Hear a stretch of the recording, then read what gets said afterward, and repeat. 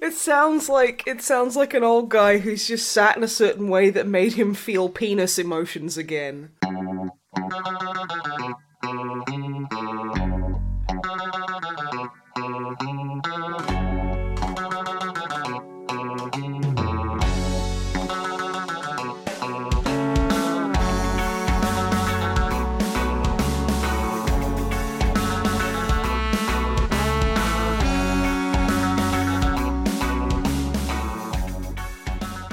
Hello and welcome to episode 101 of the Misanthropod. I'm Snipe, and as always, I am joined by Wib. Say hello. Hello. I am also joined by the lustrous drummer Matt. Say hello. Hello. How are you lovely gents today? Hey, doing okay? It's been a little while since the last podcast, hasn't it? It has, but also that was the biggest Codex compliant that we've ever done, and it was a anxiety-inducing nightmare. So we need a little break. Yeah, that's true. That's true. But apart from that stuff, I am doing okay. How are you, Matt? Yeah, good. I've been working less hard than you, so that's good. I've been having a rest since the live last podcast, actually, so that took it out of me a bit. I'm not used to live streaming. It's terrifying. You get used to it. It's fine. How you doing, Snipe? I'm doing alright. It's been a bit of a weird one the past couple of weeks, or however long it's been, months, whatever. I don't know anymore. But I'm doing okay. I'm doing better. It's okay. No one knows. It's fine. No, yeah, exactly. It's like talking to people in the shops where it's like, I don't know what day it is, and I'm like, yeah, I was like long-term unemployed for a good while. This is like just me reliving it. But yeah. Should we just get straight into it then? I guess we should, yeah. Yes, I suppose so. Wibble it. Everyone thought it. I didn't need to say it. I have Pavloved the audience into just doing it for me. Oh, hey, you bastard. Wibble it. What have you been up to, sweetie? Aside from gritting my teeth,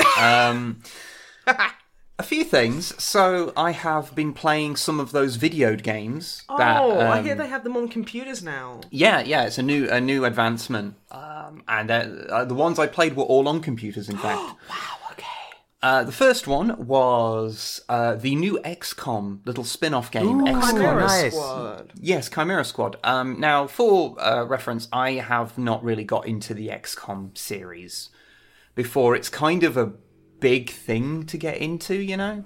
Because, like, the games are these quite dense and long things, and given the nature of them, it's always been a bit intimidating, mostly because I'm bad at video games, and, yeah, they seem to, like, they require you to not be bad at video games occasionally.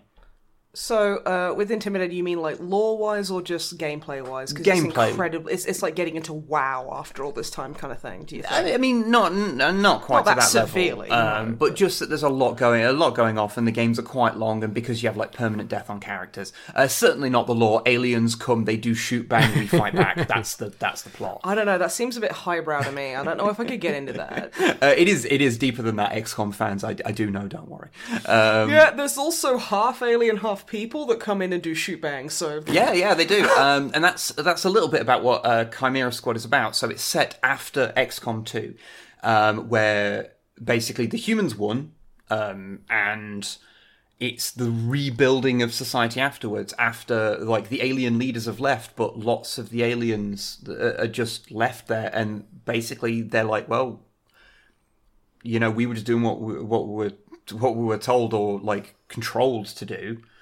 So we've just got to all work together and just make a life now. And it's basically based around that kind of thing. Jolly cooperation. And you're playing as part of a squad that is made up of humans and aliens and hybrids that were created during the war. Isn't like, there is a teammate you can get that's like 5 years old? Oh, that's Cherub. Yeah, he's like one of the ones you start with. Yeah, he sounds adorable. I love him. Yeah, and unlike normal XCOM, you don't just have random characters that you can name and, like, Change everything about. There's actually predefined characters in this one, so it's a bit of a more smaller scale sort of affair. Okay. And you go about like doing little missions in the typical kind of XCOM fare, solving basically assassination of, like, I think they're the mayor, can't remember exactly what position they held offhand, actually. A position of authority. Yeah, and it's pretty good. It being this like smaller scale thing has sort of allowed me to learn how XCOM works without feeling so intimidated by it. So once I've finished it, because I mean it's still a fairly long thing. I think I've played like over 10 hours of it, and I've still, I think the end is in sight, but I might also be wrong because I've not looked up how where I am in the narrative, but it feels towards the end. And yeah, it's pretty good. I can definitely recommend it if you've wanted to kind of get into XCOM, because I know it comes at the end, so like narratively you know what's happened. But then I don't feel that's sort of the point of XCOM. It's more about the minute to minute how you get there more than the overarching narrative, if you know what I mean. Yeah. So yeah, that is quite good. I've been enjoying it a lot. I also played I did a couple of streams with some other people in them, where I played some interesting games. I played a game called House Flipper. Is it about a dolphin that lives in a house? It is not. It should be. It's one of those games that when you describe it, you'll go, that sounds really boring. And then you play it, and you go, this is oddly satisfying. It's like Euro Truck Simulator, but with a house, so you drive your house to different Bahnhofs. No. Because I would play that. No, but also on a fairly base level, you're not a million miles away. Okay. From the Bahnhof, or from my description of the house? From it being a simulator-style game where you take a mundane task. Okay. And you make a game out of it. Honey, I play a lot of The Sims. You don't have to justify anything to me. So I did a stream with Longfang, and I was playing a bunch of jank video games. So wasn't it called the jank stream? It's something like that. It was fun. I liked the art you made for it. And I just made a bunch of, I just installed a bunch of games that I didn't think were going to be very good or were sort of janky, and I wanted to sort of give them another shot. And I threw House Flipper in there because it felt like it, the sort of simulator games tend to fit in that kind of category. And then playing it, I actually kind of got into it because the basic idea is you are given tasks to do in houses that are either maintenance or cleaning or decorating tasks, and you're just given this quite methodical kind of process to deal with it. So and early ones will just be you have to just clean up, and it kind of looks like your character just goes in and eats everything. I mean, isn't that what you do when you clean up? And then you'll go in and you'll have to fit a radiator, and you pull up your iPad, you buy the radiator off it, and you put it in place, and then you have to you screw all the bits into position, and it's just this very methodical, slow kind of process of fitting all these things, and you just have to do, it gets more and more elaborate, you have to paint walls and things, and you get. I like how you were oh, yeah, you have to affix a radiator, and then it gets way more elaborate, painting walls. And I'm I would paint a wall over affixing a radiator any day of the week. Those two sentences were not meant to be read as because I was sitting there going, I've laid carpet, and I would honestly, painting walls are the best things in the world. I could maybe say more sentences and give clarity to what I said. No, I think it works the way it is. Okay. You know what? Just for shits and giggles, go for it anyway. Okay. So you will do painting walls as well as doing the cleaning and the fitting of radiators, showers, sinks, redoing plugs, and getting rid of pests in the house. Actually, a really cool thing. The game has cockroaches and things that you have to hoover up. But don't do that. But if it basically, when the first time you encounter this, before you actually see it on screen, a warning pops up and basically says, "This is what this is." If you are creeped out by bugs and you can't deal with it, there's an option in the settings to change it so it's broken glass instead. That's really cool. Which is just, I was like, oh, that's really nice. Because, honestly, cockroaches turn my stomach. Yeah, and it's that's a nice little touch. That is really cool. But yeah, there's just something about this kind of slow, methodical thing. It reminds me a lot of games like, Viscera Cleanup Detail, where it feels like it shouldn't be a fun game because you're just cleaning things up, but this sort of methodical nature of starting with a list of tasks and then just doing them. I mean, ultimately, what are most MMOs but that? Yeah, I mean, honestly, apart from theme, I feel that those kind of games, like, the like clean up a bunch of stuff, I think it's just peak video games letting you live out a fantasy of setting a task and completing it. That sounds glib, but actually I think you're onto something there. There is something innately satisfying about having a simple task put in front of you and doing it, even if like it's not necessarily fun, but completing said task. And I think those games really latch into that, and it's relatively well put together. Like, it's not without its like bits of oddities, like the way your character is portrayed to you. I always got the impression that they were naked. That's a bit weird. I mean, like, if you're gonna clean, you want to do it naked, because then, like, you don't get your clothes dirty. I think I may have spoken more at this point about House Flipper than XCOM Chimera Squad, an actually very good game. So that's something I probably need to work on in the future. Yeah, put that on your list of tasks. Yes, my list of tasks is to talk about XCOM more than I talk about House Flipper.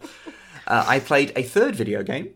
Okay, also, you are on a roll. I know, it's crazy. Oh my goodness. Where I played a game called Manowar Corsair. That's a Warhammer Fantasy one, isn't it? It is. There was a game called Manowar that was Warhammer Fantasy, but with boats. It was out in the early 90s, I believe.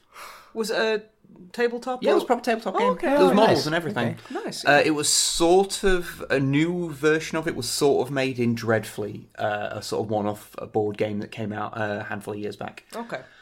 And yeah, they made a game about it a few years ago. It's been in early access ever since, and it has mixed like reports about how good it is. I played that with Unity on stream.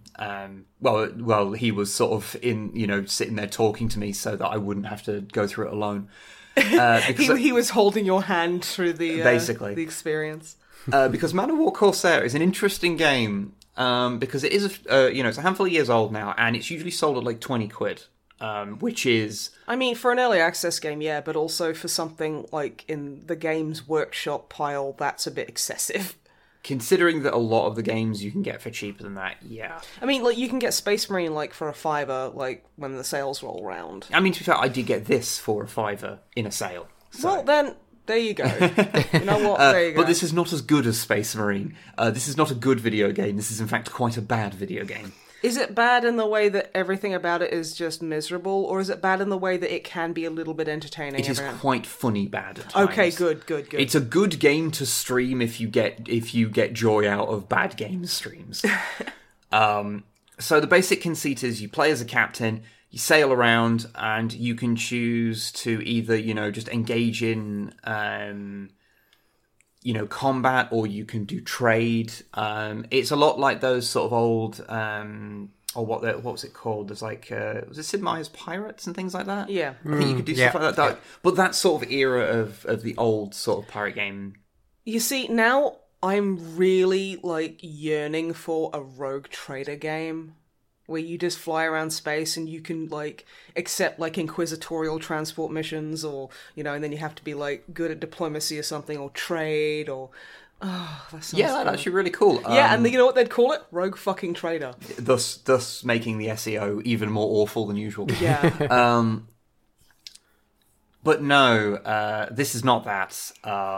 It wants to be that type of idea, but on the high seas in the Warhammer Fantasy world, but it is mired by several issues. One is that how it looks and plays feels like... It is mired by issues. One is how it looks and plays. What is the... I was going to elaborate on that more, but that actually covers it pretty well. Is there a story? There's a vague narrative going on about what you're doing, but not a major story. I think it's a lot about you setting your goals and sort of trying to. Okay. I think there's like mini quest lines within missions and things, but I don't know if there's an overarching one because I only played it for like 3 hours, and I believe that's more than any other human has. It's more than anyone else played it, yeah. Because it looks. Like I say, it looks and plays like... how there's those games like Vampire the Masquerade Bloodlines, or even things like Fallout New Vegas, which have these like cult followings. but to look at, and the base like mechanics of playing them are really like janky and ugly looking, and it's they're buoyed by either by fantastic writing or really in-depth mechanics that just take a while to get used to. It's like that, except the story's non-existent and the mechanics are shit. Right. Okay. So it feels like a game that was like from that era of PC games where they couldn't port it to the PS2 because the PS2 didn't have enough buttons. It feels like from that, it feels so much older than it is, but it's just not great. It just sounds very completely and utterly unfinished. And I appreciate it is an early access game. From what I've heard, the devs have mostly abandoned it at this point. Yeah, I figured. But like it feels kind of like... Now, I think early access is a great idea that is repeatedly abused by a lot of dicks. But like a lot of people will put up stuff too early, and this feels like this is too early. I know it's been abandoned now, but like this sounds like it was just shoved out the door way too before it grew skin. You know what I mean? Yeah, like I can understand. Some people do really like it because there is the base things there of being able to like just roam the seas and encounter things, but it's so kind of weird and broken when you do. Like early on in like the tutorialized area, you just get attacked by a fucking megalodon. Oh. And reminds me of my last trip to London. Yeah, where I got kicked out of the. Where are you going with this? London. The Victoria and Albert Museum. The Victoria Albert Museum. Yeah, I got kicked out of that. Yeah. Yeah. What has that got to do with Megalodon? By a Megalodon, yeah. He works there. Gary, nice guy actually, just doing his job. How does he fit in there, considering Megalodons are several orders of magnitude bigger than a modern day shark? He's a pygmy Megalodon. Okay. Which makes him about like 9 feet tall. Okay. Yeah. Okay. I'm going to carry on talking about the video game that is a real thing. Wow, okay. Wait until Gary hears about this. I was going to give him a shout out, but now you're just being really racist at him. Okay. Alright. It's fucking whatever. I just assume you're using this as an excuse to tangent onto Street Sharks or something.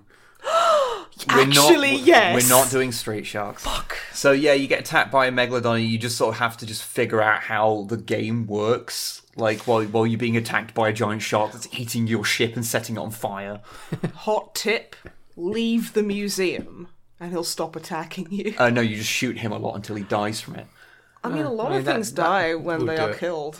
But the problems kind of arise because it like starts giving you problems to solve without the like adequate tools to deal with them. Like, it sends you to this place.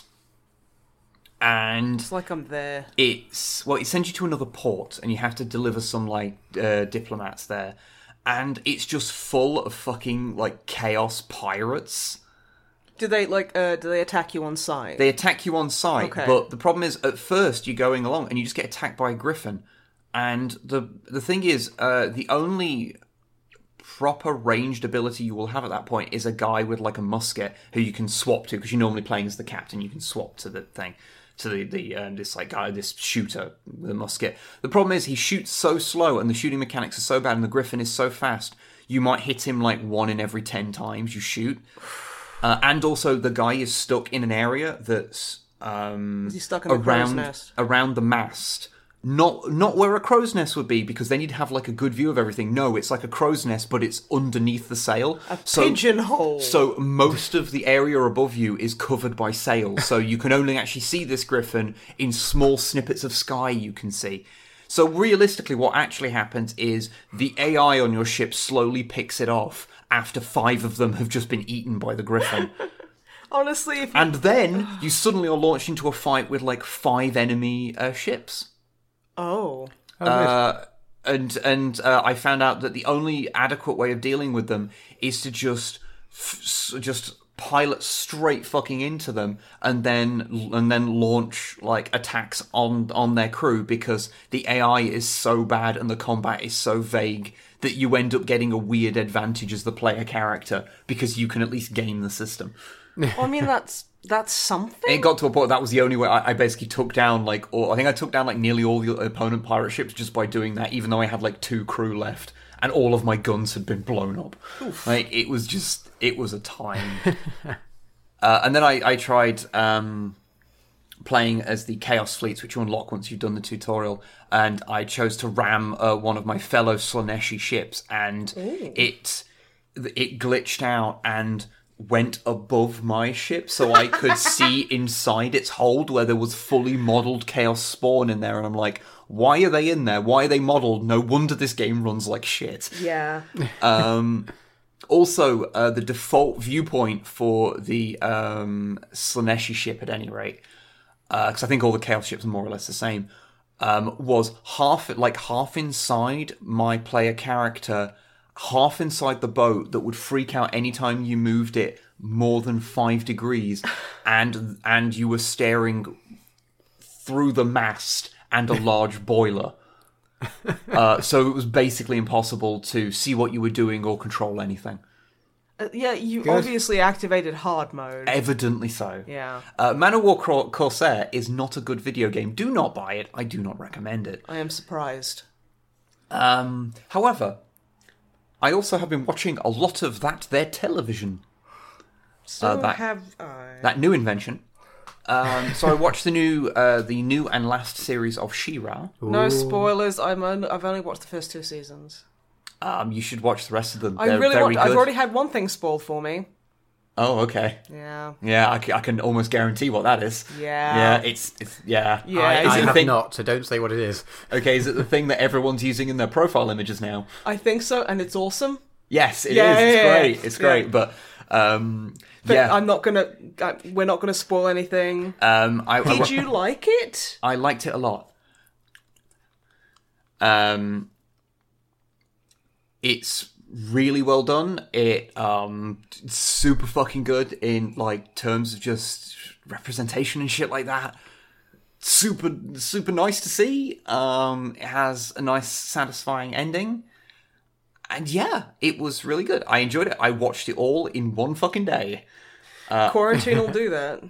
Basically, it was like after the video and the correction video were put out, and I was like, okay, I'm just going to basically not use the computer for an entire day. I'm just going to step away from it. I'm just going to watch some of the new season of She-Ra and build some fucking grots. And well, it took me a long time to build those 10 grots because I was too busy watching an entire season of She-Ra.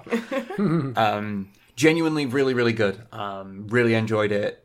Definitely recommend it. If you want to watch it, maybe mute everything about it for the next month, because a lot of people are excited about things that happen. Understandably so, but it is very, very good. Really enjoyed it. Watch it. But apart from She-Ra, we also picked up a Disney Plus subscription because that's now in the UK. Yeah, because, we're not being nickel and dimed enough by separate corporations. Hey, come on, I wanted to watch The Black Hole. Is that why you got it?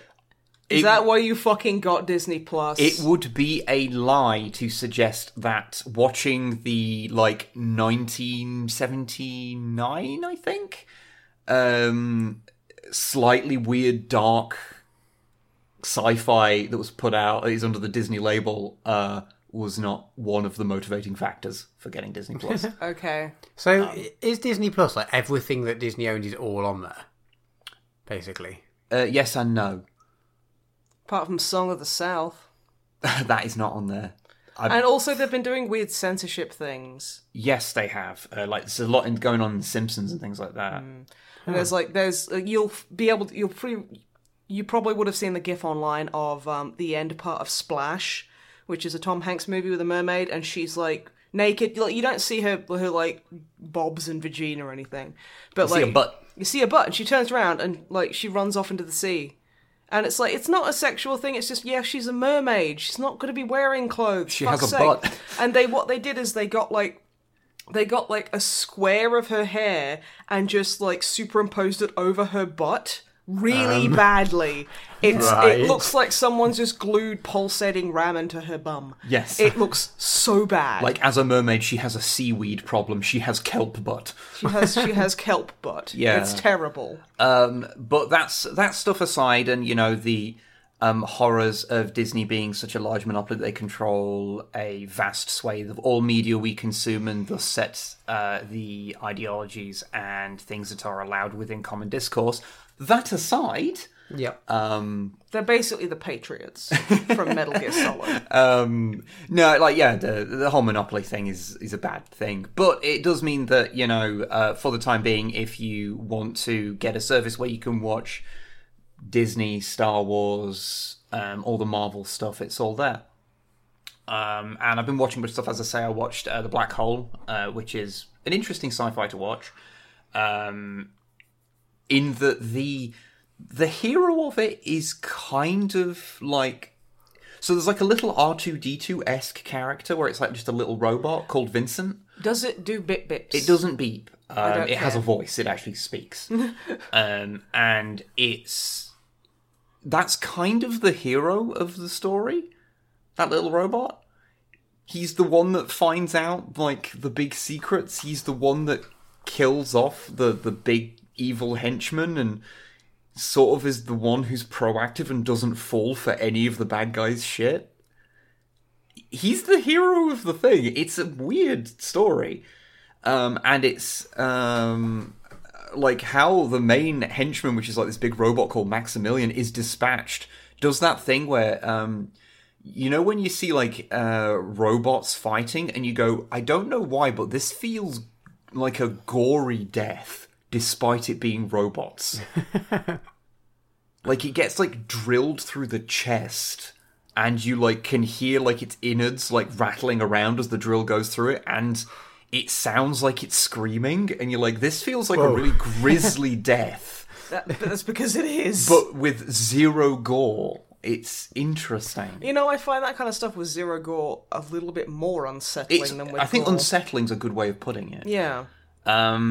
Also, it feels like and I'm sorry for giving spoilers to a movie that is older than I am, but like the end kind of it kind of looks like the big villain ages 20 years and then is fucked by the giant robot, and then he is inside him in hell. It's a metaphor, sweetie. I think they watched 2001: A Space Odyssey. Odyssey, not Yeah, Space I was Oddity. like, Fucking that hell. sounds like the Mel Brooks. Like... No, that's me getting David Bowie mixed in the mix, which is an interesting idea. Yeah, I was to say it's not a bad thing. But yeah, I think they watched that and went, we could do this, but shoot it in a way that makes it look like the guy is being bedded by a robot. Getting raw dogged by that robot. Like, he's not. That's not what the movie is trying to communicate, I don't think, but it uses the same, like, language as that. So also, it's yeah, a bit there's weird. like a mesh curtain blowing in the wind, there's candles. It's like he slowly, like, descends on top of him, like, out of shot, like, to push him out of shot, you know? Okay. Yeah. No, I'm just imagining, like, a guy standing completely bolt upright, no expression, staring directly into the lens of the camera, connecting with the audience, and then just the robot just kind of goes, and just kind of like pushes him down, like sideways. Like nothing sexual about it. But now I'm just imagining like Careless Whisper playing.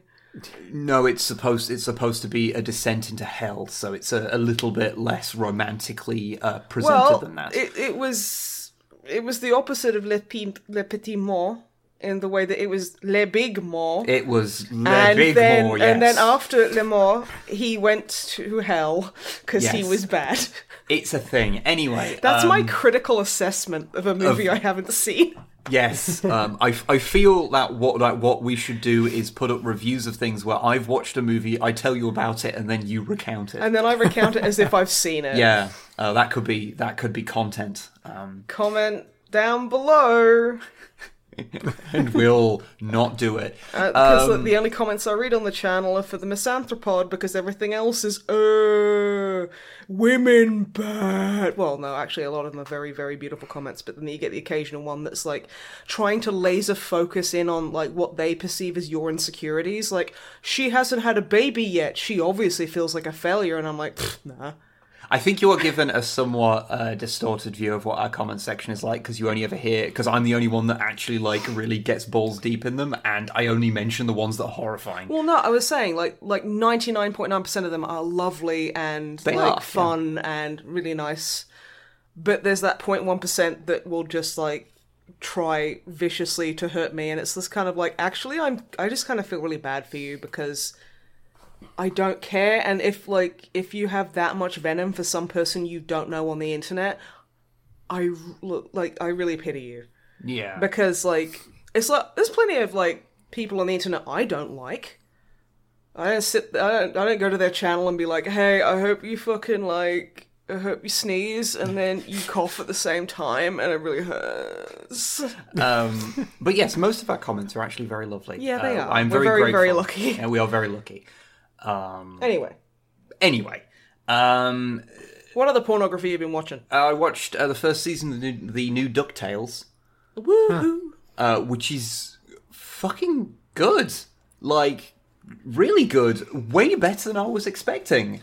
I honestly, anytime I've seen someone talk about it, it's very positive. Yeah. And from what I've seen of it, I really do like it. It has way more of a story than you're expecting it to have. And David Tennant is Scrooge, which is like the only time Scrooge has ever been voiced by an actual Scottish person. He actually sounds Scottish, yes. Which is why it sounds weird.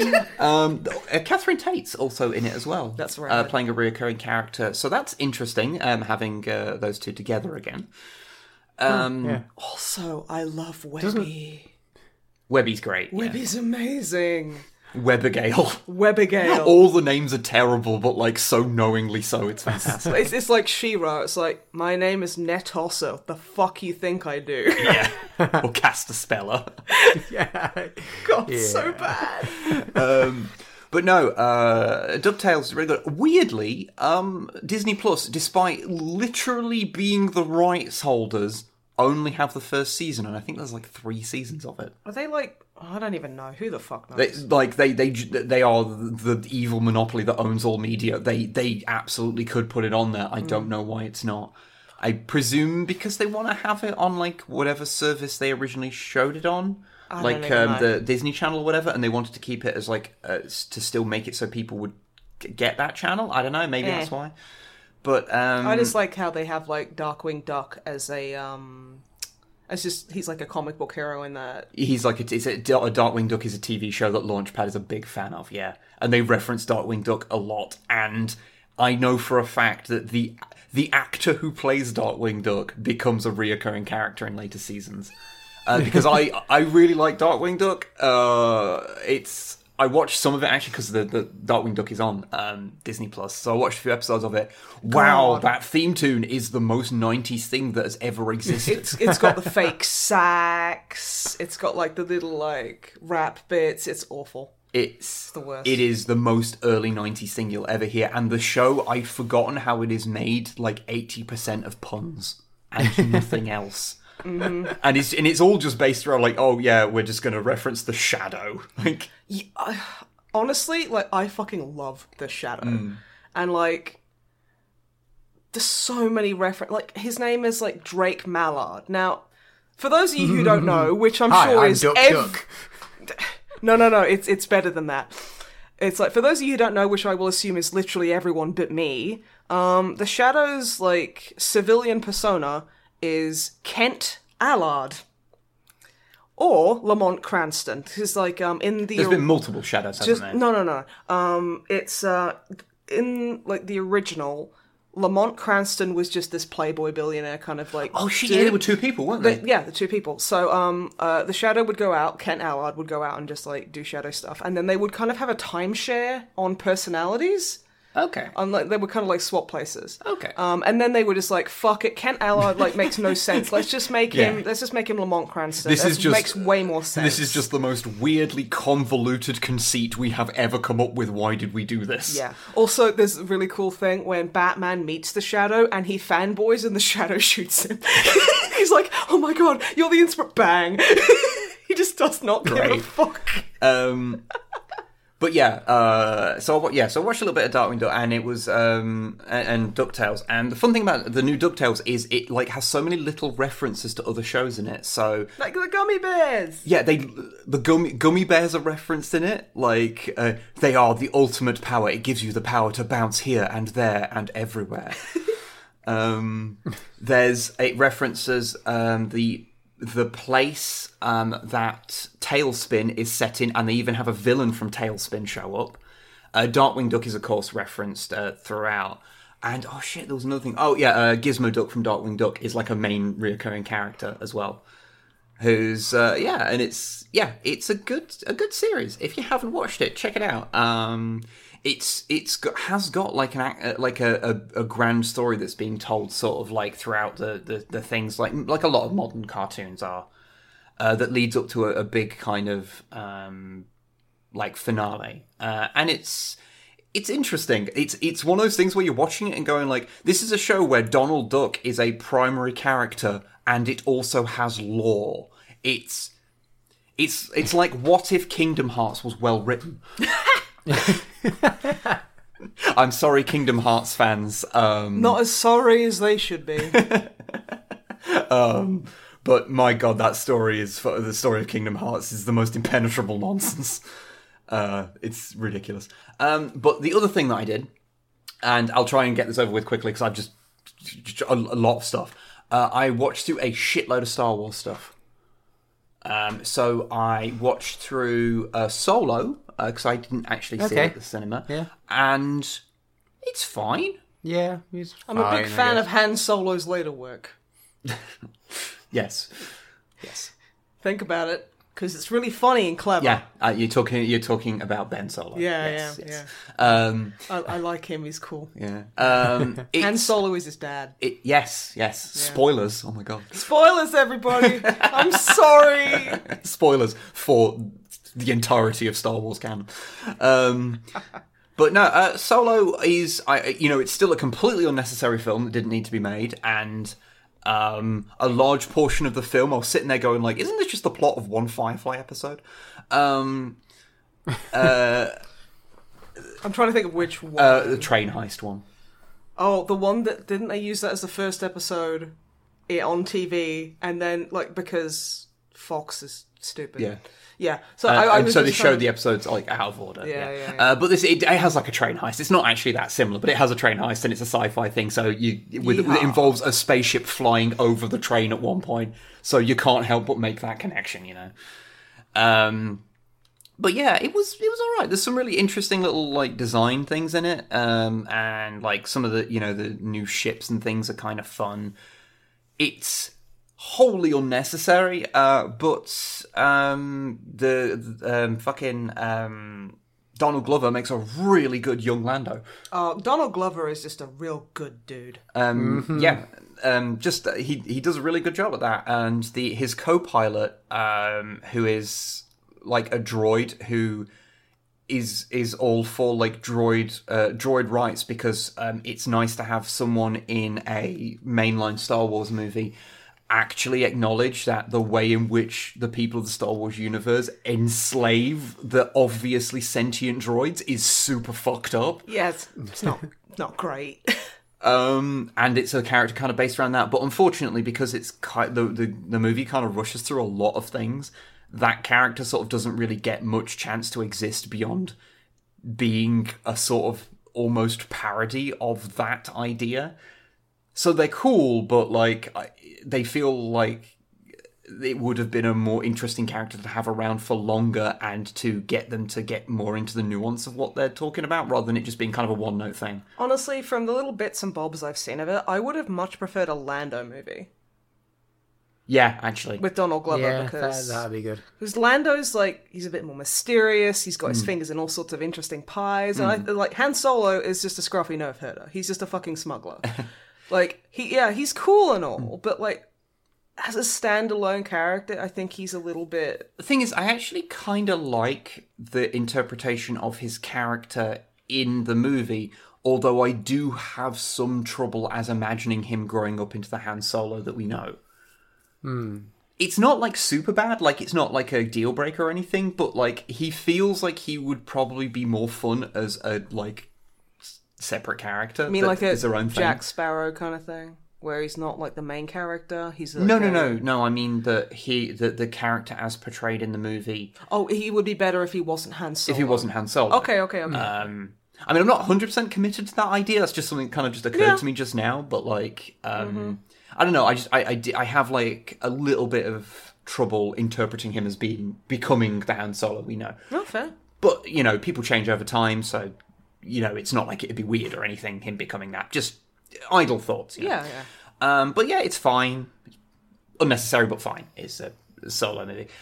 Speaking of other movies that are not quite so good in the Star Wars franchise, do you remember there was that Clone Wars movie that was released a few years after Revenge of the Sith? Didn't everyone hate it? Yes. Yeah. I watched that because it turns out that the reason why everyone disliked it is because it's actually just the pilot for the TV show.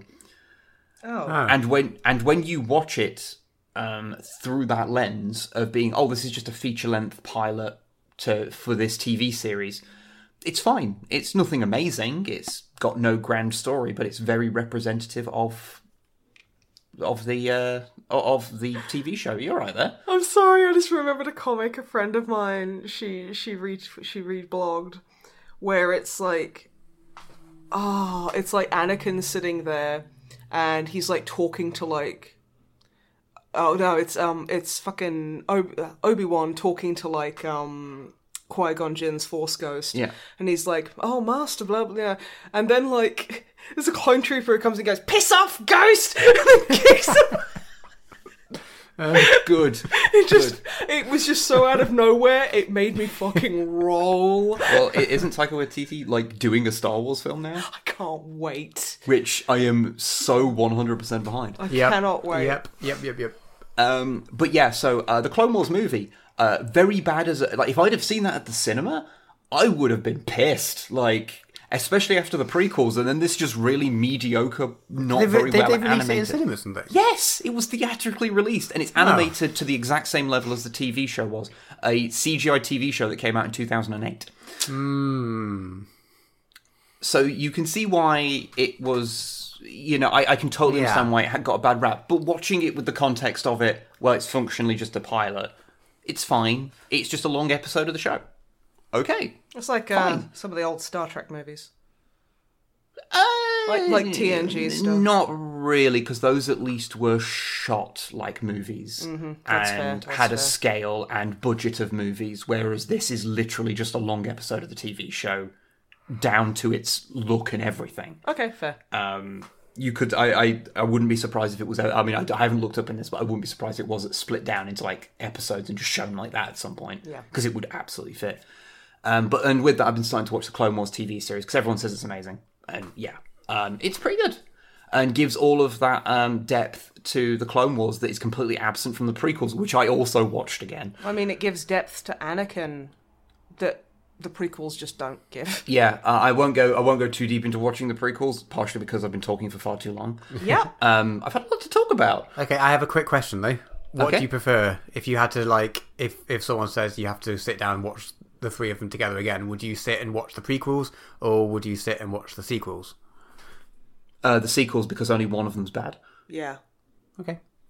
And Rey is like, so she's my baby. The problem with the prequels is that they are so abominably badly written. Like the dialogue and directing is of like the direction of like humans is so poor that it's just a bunch of. It is like watching aliens figuring out human emotion on screen. It is bizarre and it's so poorly written. And a lot of the special effects, especially in the latter two movies, are so dated. Yeah. Now, I'm not going to sit there and hold them too much to account for that, because they were pioneering a lot of techniques that would later become like very commonplace and look good. But they were doing the early work on it. And it's why, weirdly, the Phantom Menace is like the least dated of them, because it's the one that relies least on like all these like wild composite shots with like a billion aliens in them. despite the fact it has the whole fight with the Trade Federation's droids and the Gungans, which is like 100% CGI, but I guess because it's 100% CGI rather than all being compiled together, that at least looks coherent. But yeah, they're a bit weird to watch through again. I liked the movies. I like The Phantom Menace and Attack of the Clones way more than when I watched them originally, and disliked Revenge of the Sith more than I originally did. So basically I end up liking them all about evenly. And they're fine. The mean liking of the prequels is pretty average. The standard deviation of my like has lowered significantly. But it's still relatively even. And yeah, but with the context of the Clone Wars TV show, it is interesting to see how it has a better look at how the clone troopers in the movies are treated as being just as dispensable and as personalityless as the droids.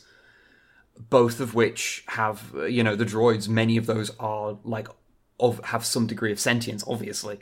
And how they are thrown away in this in that war is a very interesting position to take. And the films do not explore that even one iota.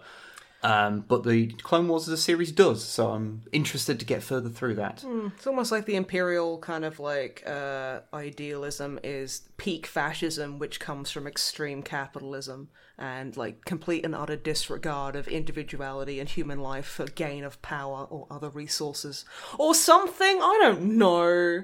It actually has a more nuanced take with the perspective of capitalism's position on the rise of fascism, because the main antagonists are basically a bunch of dickheads who started killing people with robots because they had their tariffs raised. So it's a libertarian power fantasy. No, it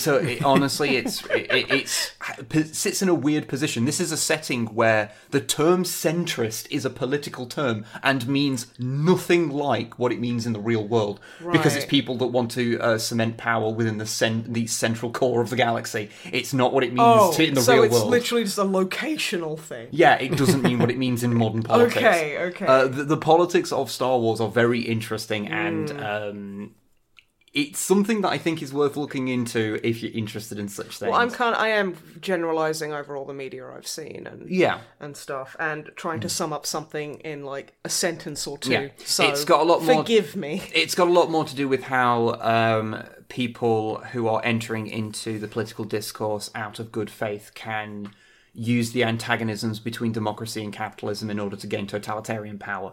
That's what Star Wars, the prequels, are actually about. I'm sorry, unfortunately, but do you have to politicize Star Wars? Sorry, George Lucas did it in 1977 when he made the antagonist fascists. Oh my god, wow. George Lucas, more like SJW Lucas. Lamau got him. But anyway, I'm slowly working on a video about the prequels because I find them very interesting to talk about. See, I want to do a Star Wars video too, which is just I like these characters because they're fun. And that is also a good thing. See, you're I'm going to be getting into the nitty-gritty of the political imbalance, and I'm lightsaber go, whirr. I didn't find Jar Jar Binks as annoying either. I will say that, watching it again. He's still annoying, don't get me wrong, but nowhere near as bad. I'm going to say one thing. I fucking hate a lot of the Star Wars fandom for just how fucking nasty they are to people, in the movies. The guy who played Jar Jar, massive Star Wars fan, had to basically delete every trace of himself off the internet because people were just being disgusting at him. Kelly Marie Tran, I thought Rose was adorable. I loved her. Great character. Yeah, she had to delete all of her Instagram and shit.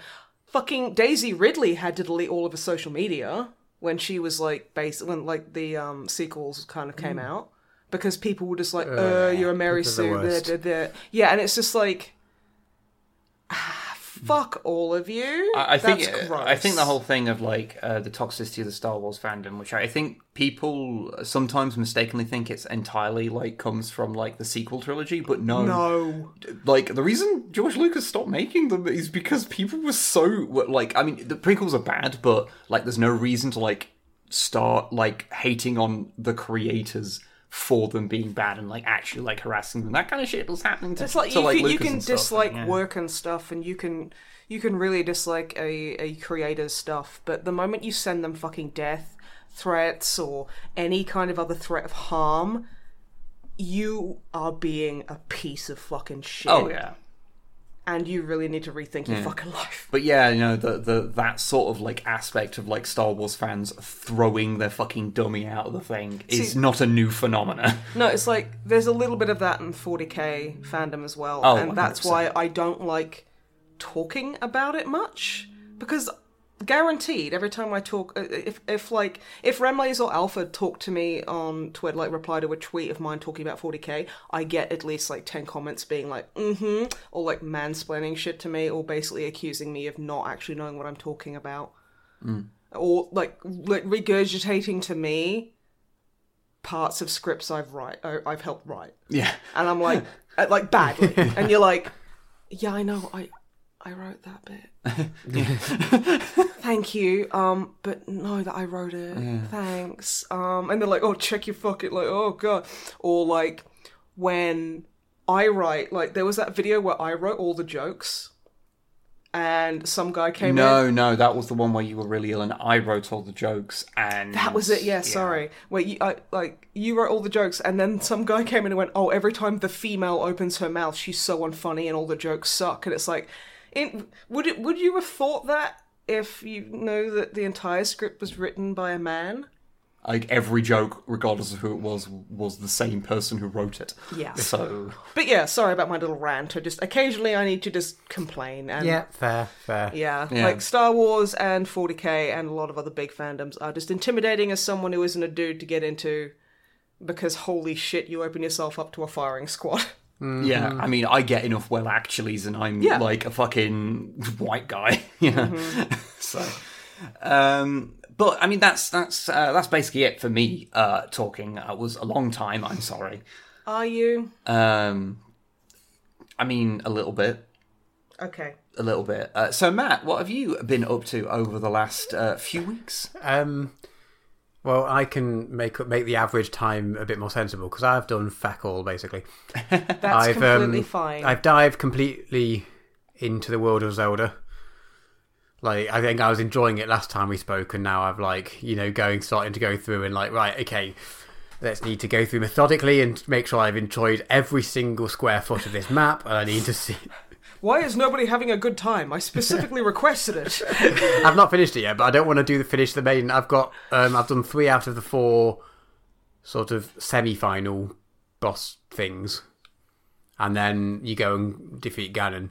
Then I was like, don't want to do those last 2 bits because I don't want the game to finish. So I'm going through making sure I've done all the shrines and I've collected all the leaves and I've done all these other things, which I usually hate doing in games, but I just want to be in the world longer.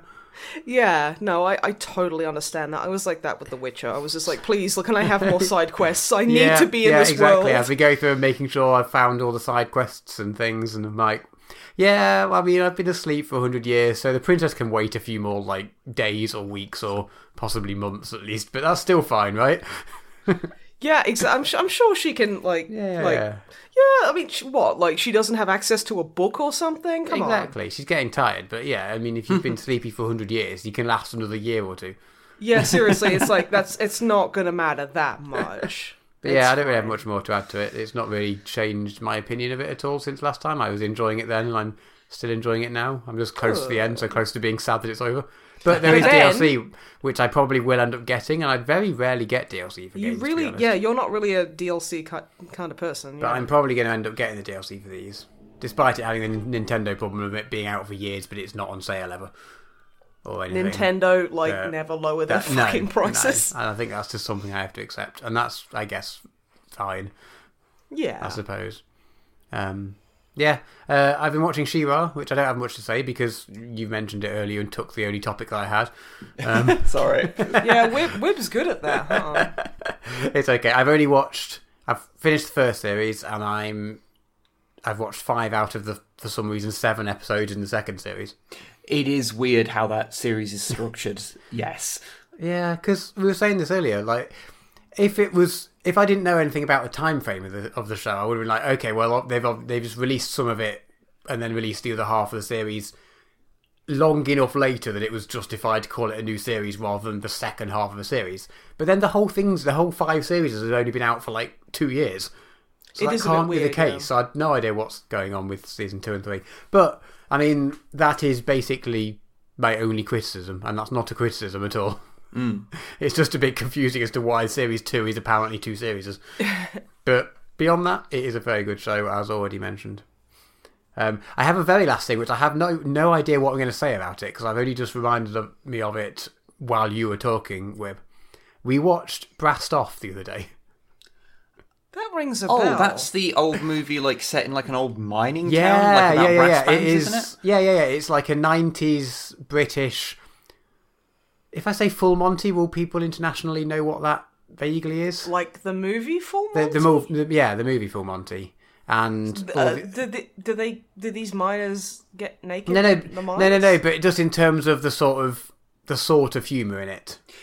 Basically, a movie made around looking in a sympathetic way at the British working class in old sort of mining towns that were devastated by 80s Tory cuts.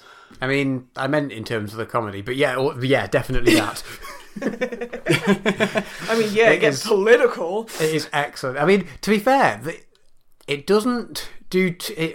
Obviously, the politics is there, and it's hovering over it, and it's, you could almost not notice it going in any particular way or not. Well, not really, but it's relatively subtle.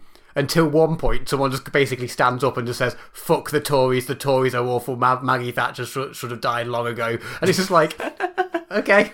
Fine. Okay, so apparently I wrote the script for this. Yeah. And it doesn't come out of nowhere, because the whole setting is, mines closing down and the Tories being shit at doing things and blah, blah, blah. But it is relatively subtle most of the way through until someone just literally stands up and just has a monologue about saying fuck them. I think if we have learned anything from, say, from what I was talking about earlier, of fandoms interpreting things the Tory fandom sucks, dude.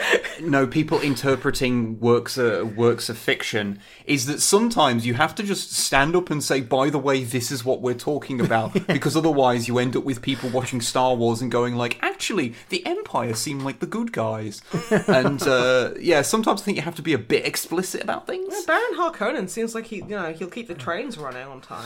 Oof.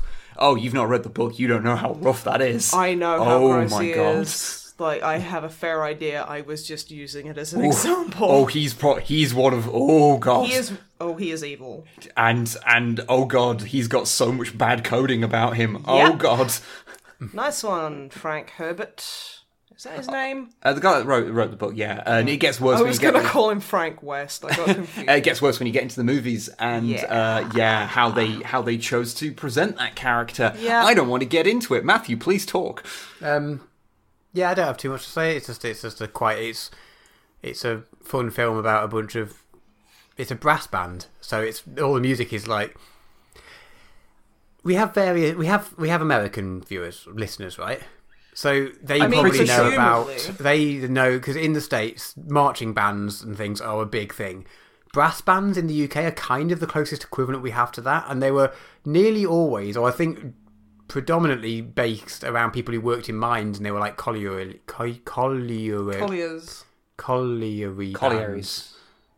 Yes. Like collard greens. They were the miners, and they had the band after work, basically. We'd occasionally... But then they also did, the whole point of these bands seemed to be to have competitions. And it got weirdly competitive. And I think that's the closest, very...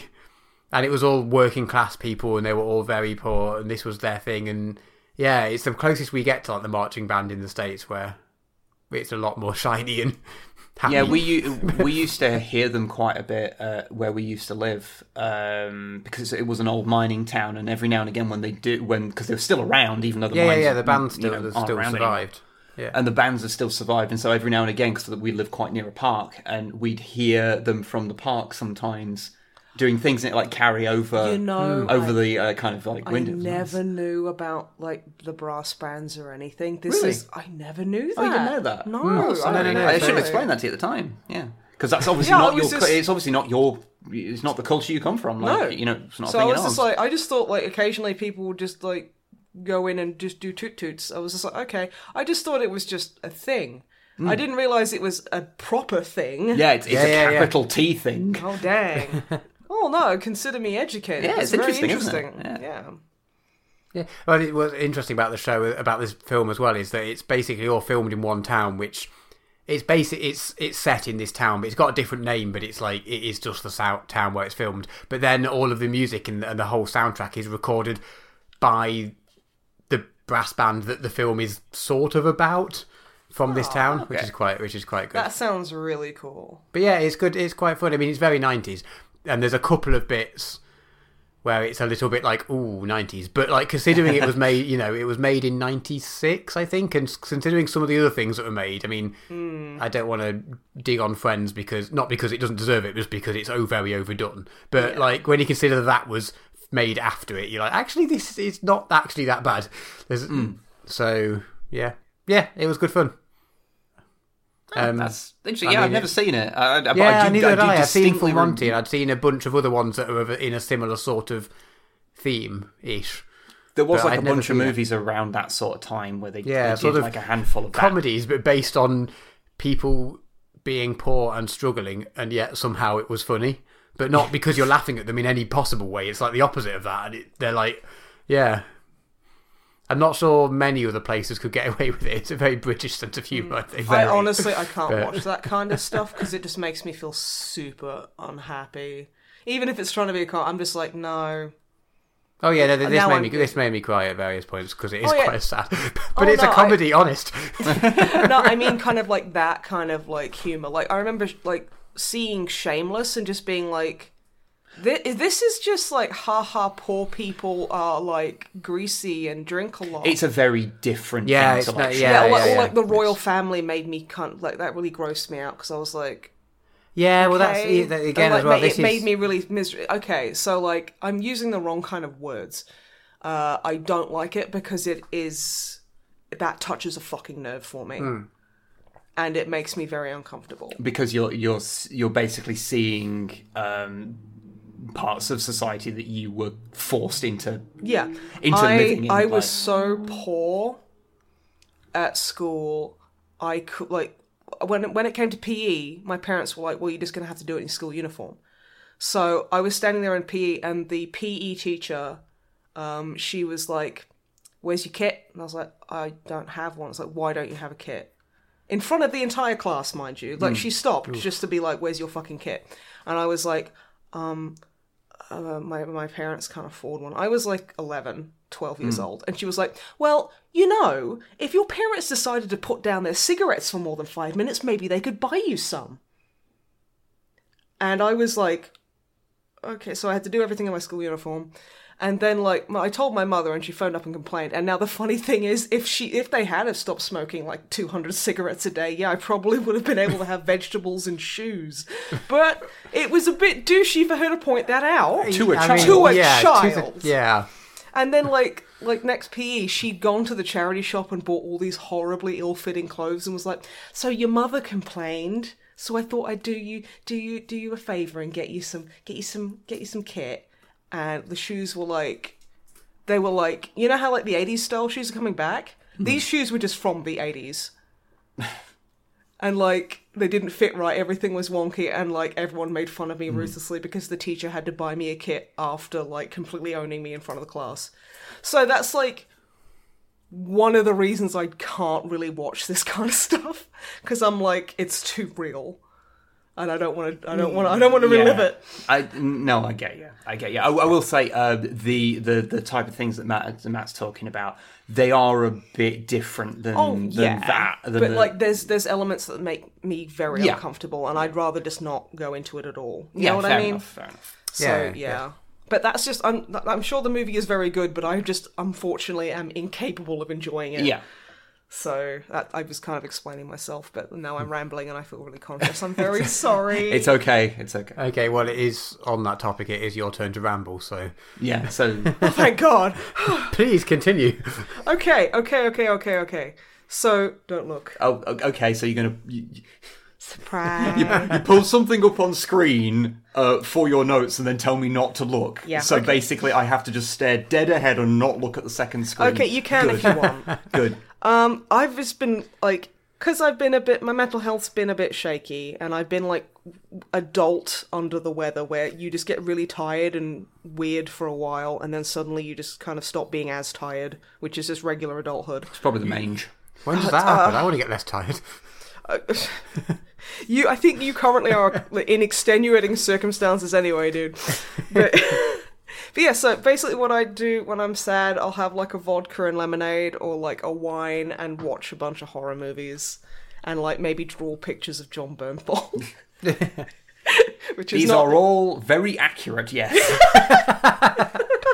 Okay, you didn't have to drag me How many that. pictures of John Bernthal are around your house right now? Honestly, I think there's only those two that are... Less than you'd imagine, but more than you'd hope. Okay, yeah. To be fair, he has a really fantastic face. Like, it's so unique and, like, it's very interestingly shaped. And as, like, someone who is trying to get better at, like, getting out of the same face problem, like, all artists encounter, he's brilliant. And also, he's super rad, and I love him. But yeah. So I've watched some horror movies. I watched Crimson Peak, which is a Guillermo del Toro horror movie. And you can tell, because it is visually gorgeous. It's about this woman who meets... It's not Tom Hardy, Tom Hiddleston. Yes. And she's like, I don't actually mind your incredibly greasy hair. Maybe we could marry. And then they get married. And, like, his sister's, like, Tom Hiddleston's sister is, like, weird and, like really possessive. And they're both... Starting to get that way too loud. That was the noise of that car. Okay. I'll move this over here.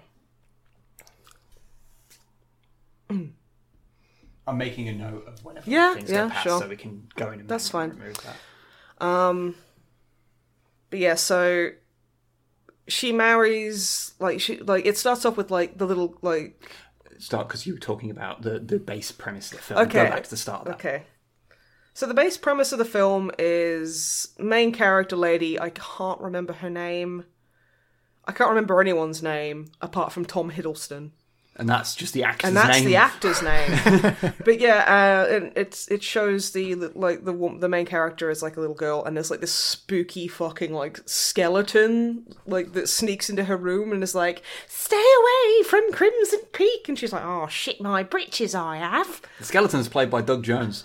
Yes, I love Doug Jones, and I love seeing him in things, and he's incredibly talented. He does like... This is the suit actor, and not there's like an American politician also called Doug Jones. Yeah, no, they're probably a him. piece of shit. Ignore them. But yeah, and then it's like, she's grown up and she's different from other women because she likes books. You see how... Because, women don't like books. Famous for it. And, like, she's getting teased by a bunch of people and they're like, "Oh, yeah, you suck, and we all fancy your childhood friend who's a doctor," and the doctor's, like, obviously in love with main character. And then they're talking about, "Oh, this big fancy guy from England's coming in, and he's very handsome," and it's Tom Hiddleston. Long story short, she marries Tom Hiddleston and goes and lives in England with Tom Hiddleston and Sister Hiddleston, who is, like, weird, and, like, they have a weird relationship. And the woman starts seeing ghosts and stuff. And it's like, there's a couple of quite scary parts. There's a lot of... Because the house is, like, busted. There's a big hole in, like, the roof of the main hall, so, like, the snow's falling in it. It's very, very picturesque. And she's always walking around, like, with, like, this really fancy, like, wig on. That's, like, this beautiful, like, loose, like, body curls. Like waist length, like red kind of blonde hair, and she's got like this big like lacy white nightgown and like a ruff, and I'm like, who the fuck would sleep in a ruff? That person needs to be looked at. And like, there's a lot of really like beautifully visually striking scenes where she, the contrast of the main character, white symbolizing purity to get all first year film student on you, and like, like all the earthy tones of everything else is quite muted. Like the house is like based around like trying to extract this like blood red fucking clay that's under the house, and it all like bubbles up through the house, so there's like through the red floorboards, and it's like that's really cool. And like a lot of the ghosts are just like they're like bony corpses just dripping in like blood red mud, and it's like this is visually very cool. And there's a few problems with it, but like honestly I thought it was pretty entertaining. It was very visually interesting, and the acting was pretty decent. There's some do you remember watching in Pan's Labyrinth when the guy gets half a Glasgow smile? Yes. And how fucking like ooh that was? Yes. There's a part in this that's like that too. Where you're just like, oh fuck. Okay, there's that. But yeah, there's one like super gross kind of like thing in it where like massive spoilers, there's something going on with Tom Hiddleston and Sister Hiddleston. And it's not very cash money. Ooh, it's bad. And then like I will say one thing that's not really a spoiler, but the main character goes from like this delicate little flower to actually like delivering an action one-liner, like an action movie one-liner, and I was like, you know what? That is fucking great. Yeah, it was actually pretty good. Because I watched most of it with you, because you started watching it, and then it was like, it was so visually interesting, I was like, oh, I'm going to slowly saunter and just watch the rest you of the slowly started leaning in, like, that's interesting. I'm like, yeah. I also watched Insidious, which is like run-of-the-mill kind of child possessions, demon in the house, ooh, spooky kind of story. And I found it so terrible, I watched the other 3 movies. Because of fucking course I did. Do you want to know my favourite thing about the Insidious movies? Is that they kill off a character in the first movie and then they bring them back for every subsequent movie in like prequels or flashbacks or like ghost moments. Because it turns out they went, oh shit, our best character, we accidentally killed them. Also, the reoccurring demon character is like Darth Maul trying to grow out his hair. It's like Darth Maul had a phase where he really liked the Prodigy. It's hilarious. There's a part in the first one where it's okay, so it's about this kid getting possessed, but he's oh my god, it's blending into all the other fucking movies. Don't worry, they're all bad. You don't have to like concentrate too hard about them. They are. So basically, they've also got these 2 characters, which is like Specs, and then there's another guy who's like the big guy and it's funny because he's a bit of a thick fella. So every time like he's introduced in a movie, he's like eating a burrito. Funny. It's really. Yeah, it's like, wow. Dispensing humorous response. Yeah. And it's kind of like there's one shot in the movie that did kind of get me in the first movie, and the rest of them just didn't. And it's the classic thing of where the dad's sitting there going, I don't believe in demons, that's silly. And then it cuts to him, and there's like the demon kind of like poking out behind, being like, wah, like Waluigi, just like wah. And it's like it was just kind of like, oh, it's suddenly there, especially because like I will credit where credit's due. That scene was lit and like colored very well. Like, you know, the walls are a pale blue. Everyone's wearing soft pastels or like muted colors. And then there's fucking Darth Maul with fucking Keith Flint hair being like, bah, I'm a spooky demon. Do you remember what he's called? He's called the Lipstick Face Man, but I kept calling him the Lipstick Dog Dick Man, which I think suits him better because he's just after the initial like seeing of him, he just gets sillier. Like there's a part where it's just the Beautiful People music video by Marilyn Manson, and he's sitting in this little office just like spinning like fuck knows what, being like yeah, and it's like what. What are you doing? And then he goes to the it's like they call it something really silly like the Beyond or the Other Place. I think it's even sillier than that. And like the psychic old lady that they bring in is like, we need to go. It's like the Further. That's it. It's like, we need to go to the Further because your son's soul is trapped. And then in the second one, it's like a prequel dealing with, and it's like demon possession and time travel. Like, what? Demonic, time-traveling, demon possession. And it gets really not okay with, like... There's, like... spoiler alert, if because I am going to spoil it. The main killer is basically a guy who is either a cross-dresser or an AMAB, an assigned male at birth person who is a trans woman. And they dress up as a lady to kill people. And it's like, and they're like, and it's like, the mother is like the big evil ghost telling the like her child what to do and who to kill. And it's like, it shows you, and it's like, it's such an over-the-top depiction of child abuse. It's almost funny.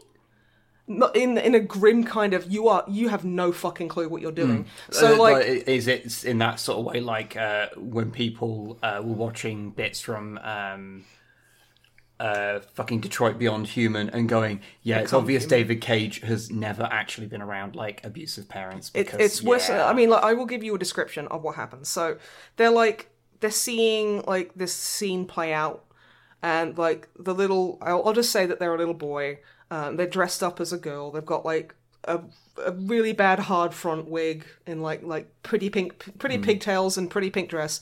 And the mother comes in, who looks like she's cosplaying somebody from fucking like a splicer from BioShock, like before they started splicing up their face, and is like holding a kid's drawing, and it's just like, me, mummy, I love you, mummy, love David, or whatever. And she's like, what is this? She's so over the top and like theatrical. What is this? No, your name is like, you're not my son. You're my little daughter. And he's like, please, mummy. That's not, and it's just like, okay. So basically it's something that gets into the sort of dicey levels of like Psycho. Yeah. Except it doesn't have the mitigating factor of being made decades and decades and decades ago. Exactly. Yeah. And it's not okay. If I remember rightly from what you said, the last movie was actually all right. It was fine. Because it's centered around the psychic lady. And like, my biggest problem with her in like the first like few movies is the fact that when a demon or a ghost showed up, she'd be like, please no, and get scared really easy, even though she's supposed to be the seasoned veteran. In this one, she's just like, no, fuck you. And she's like, no, fuck off. I'm not afraid of you, you stupid buttface. And it's kind of like, it involves like her family, and like her brother is like Senator Kelly from X-Men. Yes. And like, he's got two the daughters. Actor, it should be stated, not the character. He's not like, actor. Mutants need to be banned. But it's really weird. It was out of nowhere. Just suddenly anti-mutant screed suddenly, in the middle. Like, Mystique shows up and has a cup of tea and then just never talked about. It's weird. But yeah, and it's just about this. So, I'm sorry, I just had a realization. They should totally do that, of have movies that are in canon with other movies that have nothing to do with them, just to make people go, wait, what? So like, you're suddenly watching, like, I don't know, like this, like... You're watching The Shawshank Redemption and suddenly, like, Matt Murdock shows up. I was thinking more along the line, you'll be watching, like, a romantic comedy, and then you'll notice, like, Wolverine. In the background, there'll be the obvious, like, branding of, like, Weyland-Yutani or something. Although at that point in the timeline, if it's set then, I think they're just Weyland, because I think Weyland-Yutani is, like, the joining of two companies that happen later on, and, like... You don't want to piss off in them current sci-fi canon, fans. they're just Weyland, I believe. Yeah. But, yeah, no, that would be cool. Do they do that in Firefly? Yeah, they do. In the first episode, the turret that Mal uses to shoot down something or other has the Weyland-Yutani logo on it. I would say there is also a fine line between... It's a reference. It's not in canon. Between canon and reference. Yeah. But yeah, and the last one, it's like, it kind of is more self-contained, and it kind of goes with this, there's like this demon that this woman accidentally let out of, like it's kind of shown as like red doors and stuff like that, is like that's where the bad stuff comes out. And she's like, oh yeah, I was talked into opening a door and it let a demon out and bad shit is happening and it's not very nice and it's been possessing people who live here and making them kill people. And it's like, okay, that's interesting. And it's just like, yeah, it's this psychic lady being a badass, and I'm like, thank you, that's what I wanted. I mean, it's still like not a great movie, but I would say none of them are good movies, but they're enjoyable. Like they're silly, and they like there's a couple of like unintentionally quite not okay things, especially with the guy dressing up as the lady. It's literally just in there to kind of, oh, there's a lady who's a killer. Ooh, who could it be? Oh, it's a guy. It's kind of like, it's just there to throw you off, but then they turn it into like some kind of like weird thing, and it's like, that's not cool. Where they insinuate that they just to like put out feelers here, is it the sort of thing where they insinuate that the fact that someone who is assigned male at birth chooses to dress up in feminine clothes, their mother forces them, and then suddenly that makes them. It deeply troubling implications. So I'm not going to get into it. Okay, so it's one of those things where basically, however you read it, it's just like, you probably just shouldn't have done this. Yeah, no, just don't fucking do it. Yeah, okay. It's just it's borderline like coding, and it's not cool. But yeah, they weren't great. They fall back on a lot of tropes and don't make a lot of sense, and like randomly go from 1 to 100 with action scenes. It's weird. Talking about cool stuff, like not good movies, but it's a Netflix series I've watched called The Stranger. Ha ha ha. Yeah, very funny. It's masturbation. Yeah. But yeah, no, I was just kind of like saw it on a whim, and I was like, yeah, fuck it, I'll watch it. And it's actually very good. It is a series, an English series. And it's like the basic premise is this guy's, he's out with his kids at like footy practice, like they're having a football game, and like, you know, he's a well-off dad in a well-off neighborhood, and he gets on like mostly pretty well with everyone else, and his kids like, you know, having fun at football, and it's halftime, so he's having a beer, and his wife's somewhere because, you know, she's a successful like teacher, and you know, and then this woman just approaches him and is like, hey, you know that miscarriage your wife had, she totally faked it. And he's like, what? And it's like, yeah, no, she completely faked it. Look up a credit card statement for like, I can't remember, it was like Funhouse Supplies or something. Because, you know, and also I'd make sure that your kids are actually yours as well. Bye. And he's like, he's just completely, like the bottom has dropped out of his world, and he's like, what? And then it's just kind of him kind of unraveling this huge mystery, and like he confronts his wife, and she's like, look, I'll explain it to you, just not what you think, and I need a few days.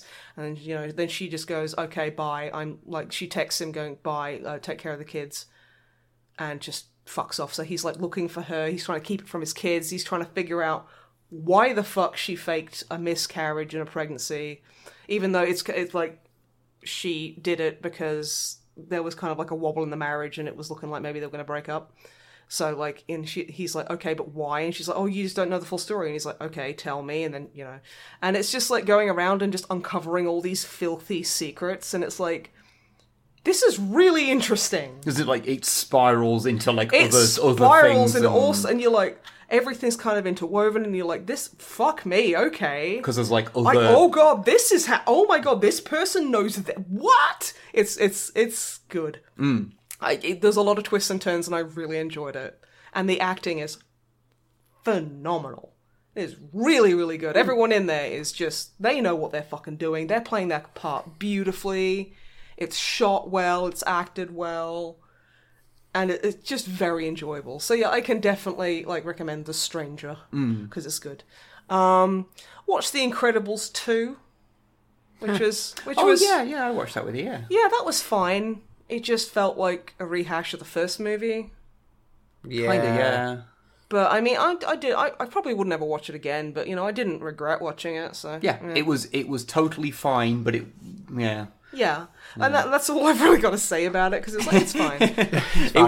It's like, well, you could, if you haven't watched either Incredibles, watch the first one. Watch the first one and just enjoy it, because that is a really, really good movie. Because that's more fun and original. There are some things I did like about the second one. I did like a lot of the bits. I really liked Void. I thought she was really sweet. And I liked Brick. She was goals.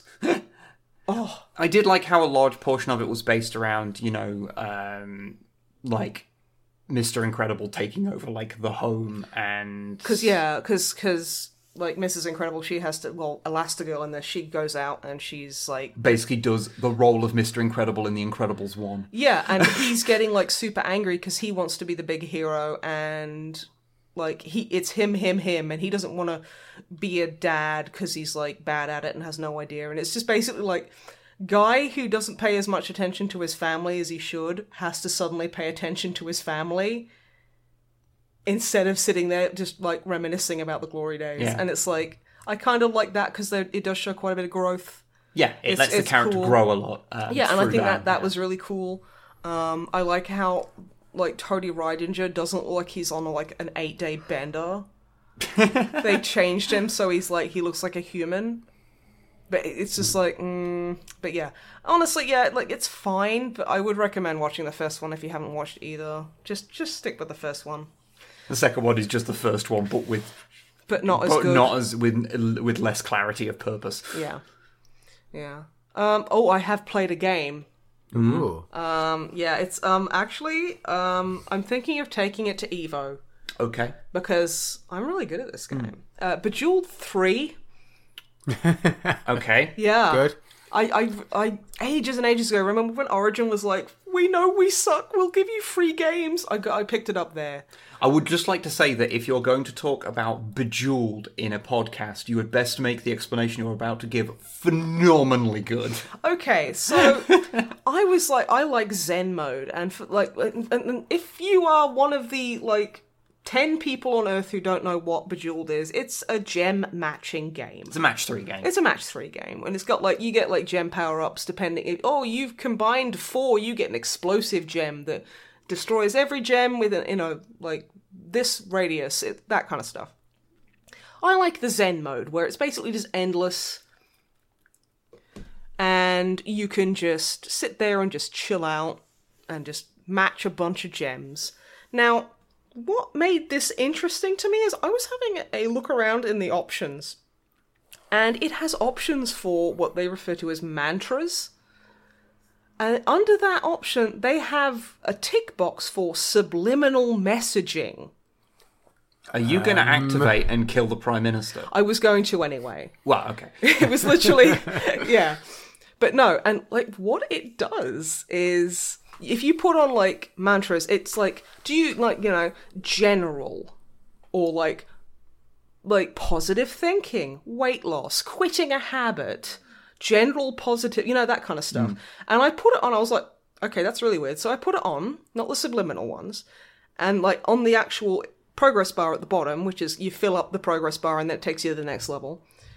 It comes up with things like you have inner resources and like you can achieve your goal, or things like your body and your brain do not define you. Are you joining a cult? No, I'm not. I'm Sounds planning. like you're joining a It's a pretty culty. It gets better. I ticked the subliminal messaging one. I was like, I'm going to go positive thinking because, sure, I've got to fucking try this. And I didn't notice anything, but I'm feeling a lot more positive. But yeah, and it's like, I turned up the subliminal messaging visibility really high, and it's basically the square on screen where all the gems are being matched. Occasionally it will do what's the effect where there's like a bit of text and it kind of explodes out into the camera and just keeps getting bigger?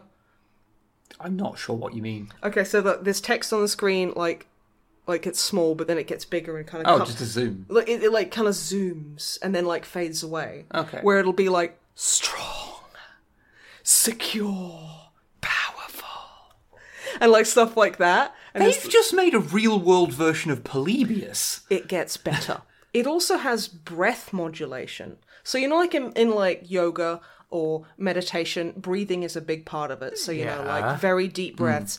They have a breath modulation thing where if you tick it, you can turn on like screen visibility and you hear like... That's creepy. Yeah, and like you can turn on visibility, so like there's like a cloudy white vignette that kind of goes up the screen for breathing in and down for breathing out. So you basically, it tries to let you meditate while you're being subliminally messaged. But that's not the most interesting part. Do either of you know what binaural beats are? Binaural beats? Yes. I have heard of the term, but I don't remember what it is. Drummer Matt? No, I could try and guess, but I'd be wrong. No, that's okay. Binaural beats are basically you have to use headphones. Yeah. And in your left ear, it will play a frequency of, say, 540 hertz. And in your right ear, it will play a frequency of, say, 520 hertz. And what that causes is an auditory illusion where your brain hears that and basically creates a third note out of both of them. Right. So, you know, when you're playing guitar and, like, you know, when, like, say, like, you're like, oh, could you play an E?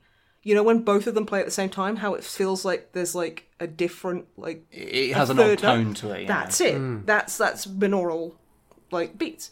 So, like, what it does is it does that because it has significant effects on the brain. Like, it can... the thing is, it's very contested because this shit's pretty new and I don't know what it's doing in a game this old. And it's like, oh yeah, like, it's contentious because it's like, they do say that, oh yeah, it can enhance your, like your mental state. It can help reduce anxiety. It can help reduce nervous behavior. It can also induce seizures. And when I went to activate it, it gave me a safety information warning being like, yeah, this can give you hallucinations, drowsiness, and other health effects. If you experience any of these things, you have to stop immediately. This is like, make sure that you do want to like have this activated and that you know what you're getting into. And I was like, this is a match game. What? I am okay. I'm yeah, right? I'm going to be 100% like clear here. Okay.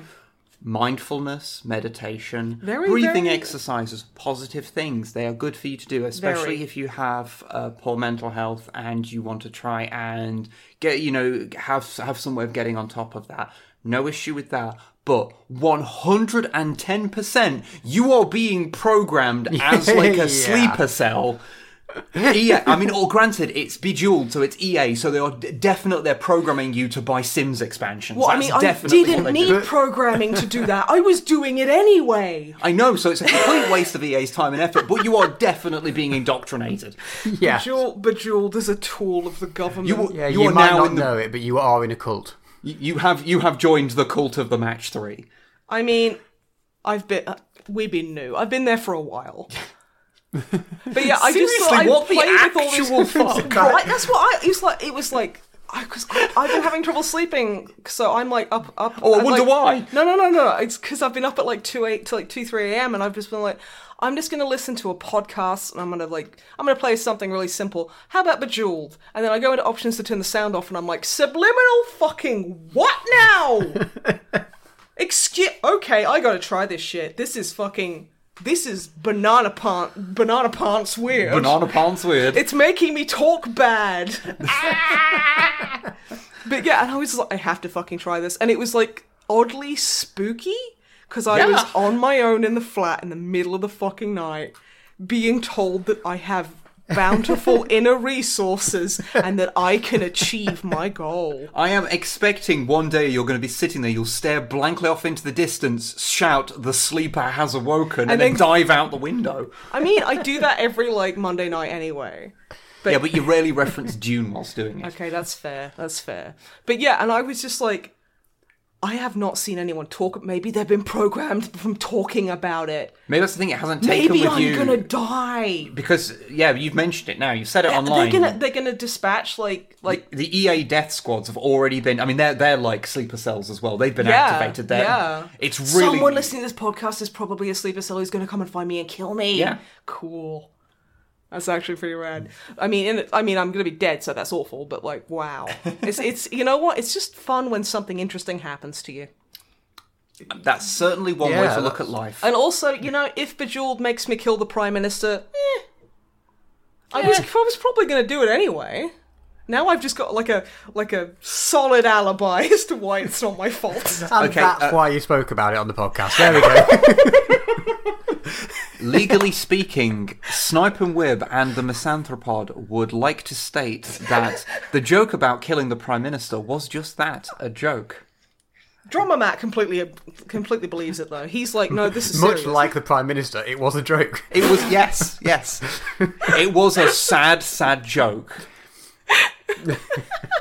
Anyway, you see, so you said at the beginning of that, I had to have a fucking good reason to talk about Bejeweled 3. Was that good enough? That was actually, fair enough. Yeah. Being fucking indoctrinated by a casual game is, Yeah. That was Jesus. not where I was expecting that to go, I'm going to be honest. Yeah. You fucking think. I was just like literally, I was just like, okay, because when I'm tired, I tend to hallucinate. And I was like, I had to double check because I was like, am I seriously seeing that? Or is my brain just being a fucking weirdo? No, that says subliminal messaging. What the fuck? Okay. Yep. Let's get subliminally messaged for a while. Yep. Fucking hell.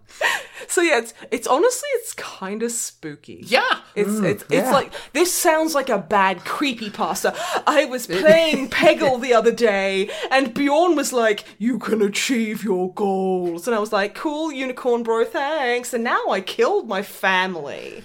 Yeah. But on the plus side, I'm a pretty little unicorn, or fucking whatever. Legit, I can't. I mean, I don't know. Like, no one pays attention to Bejeweled in that kind of way, but I would legit like to see if there is a Bejeweled 3 creepypasta because of this. I kind of want to write one, and it's just, I get a headache and go have a nap, and I'm like, I have dreams about the jewels like exploding my house. It is weird, like how close it comes to like the myths around the Like Polybius Yeah, and stuff. that's what I said earlier, like, about it's like a real life Polybius. Because if people at home don't know, there's a phenomenal video by a channel called Ahoy about Polybius. Go watch it. Yeah, It's Ahoy's very good. videos are fantastic. But it's basically a video game that was certainly not real.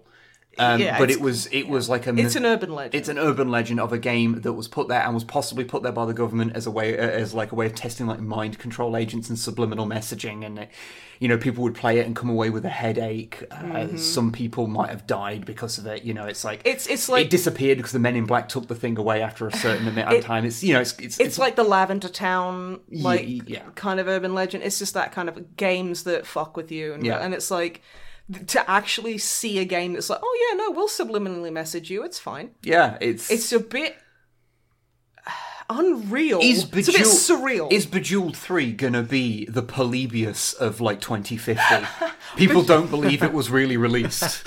I have it in my Origin library. Fucking come at me. Origin's still gonna be around. Yeah, fair.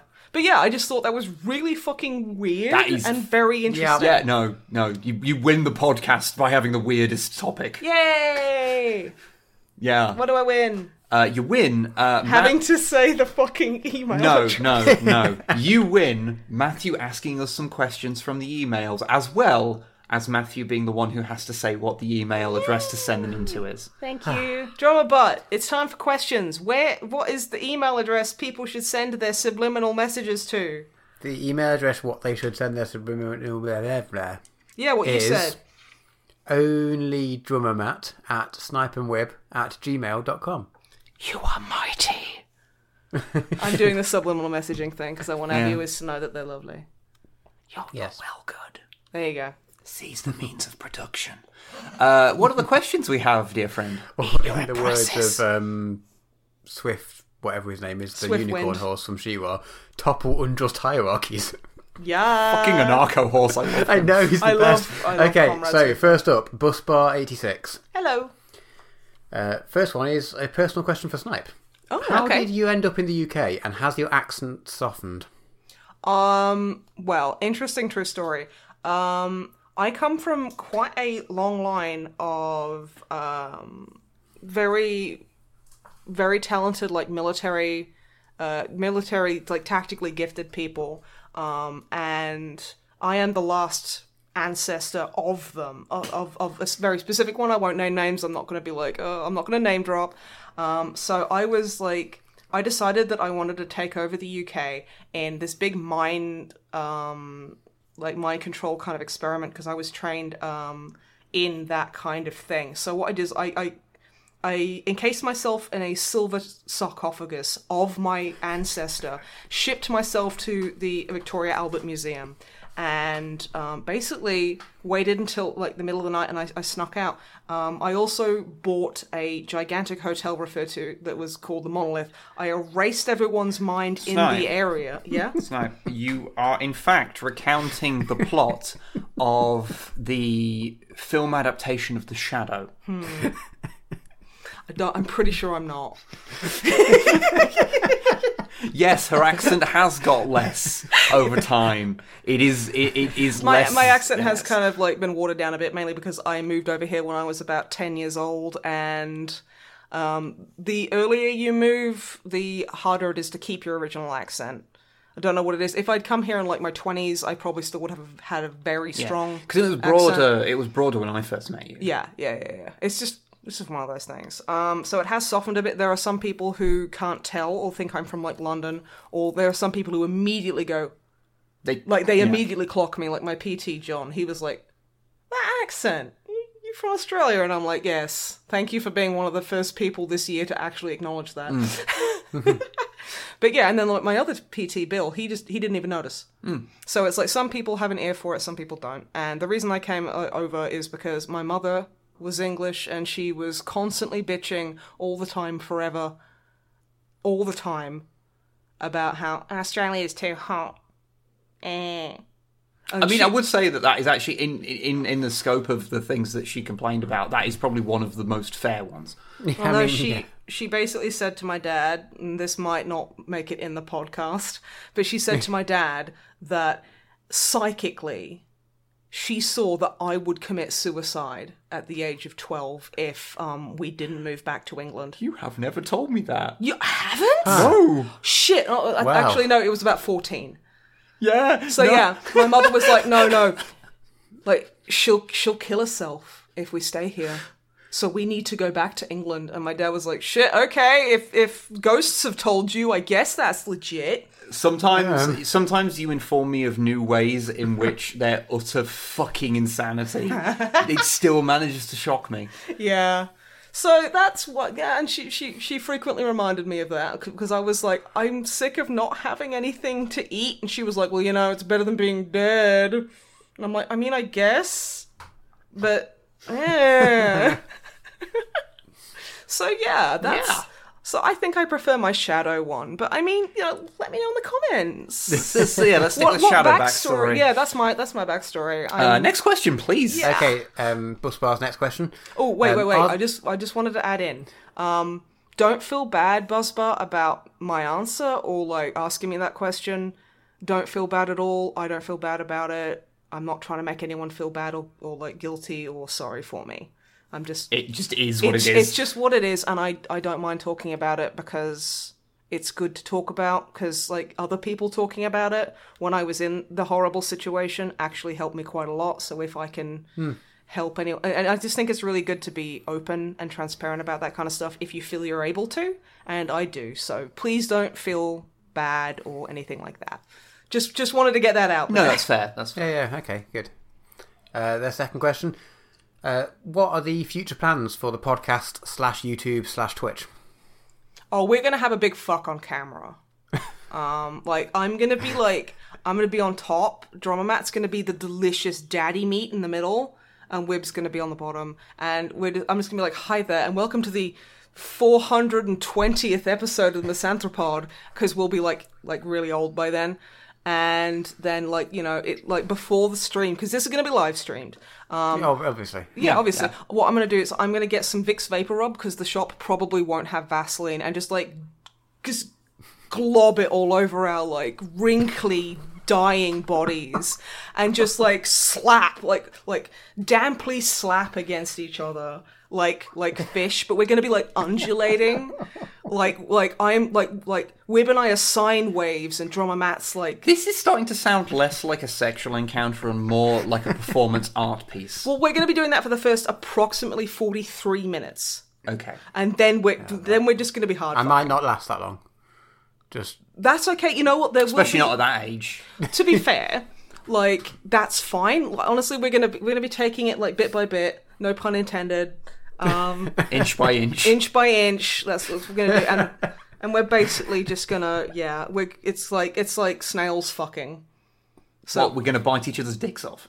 No, not banana slugs, and I'm going to be biting both of your dicks off. Okay. And then I'm going to be, like, gluing them to my eyes, so, like, you know, when, like, you put the Okay.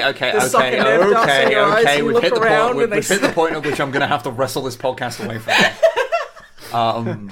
The real answer from the That was the real answer! It absolutely was not. The real answer is currently we have a lot of plans, but most of them are Vaseline related. Are ones that we don't really want to say right now because it We kind don't of know them. No, because it kind of gives away stuff. Like we obviously have continuing codex compliant. There's various bits and pieces we're going to be doing with that, expanding its scope even more.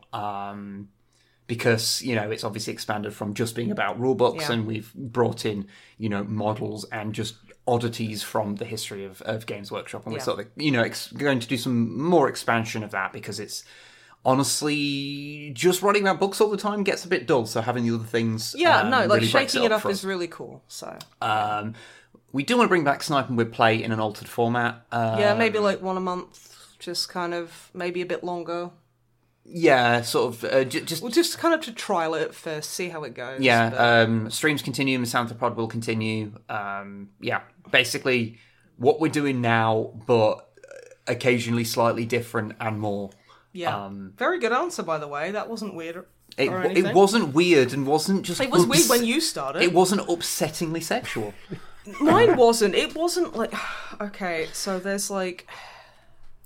I'm not even going to try and explain it to you, because you obviously don't. You're willfully ignorant on the subject. Because you don't have an explanation for what you are. That caught me off guard.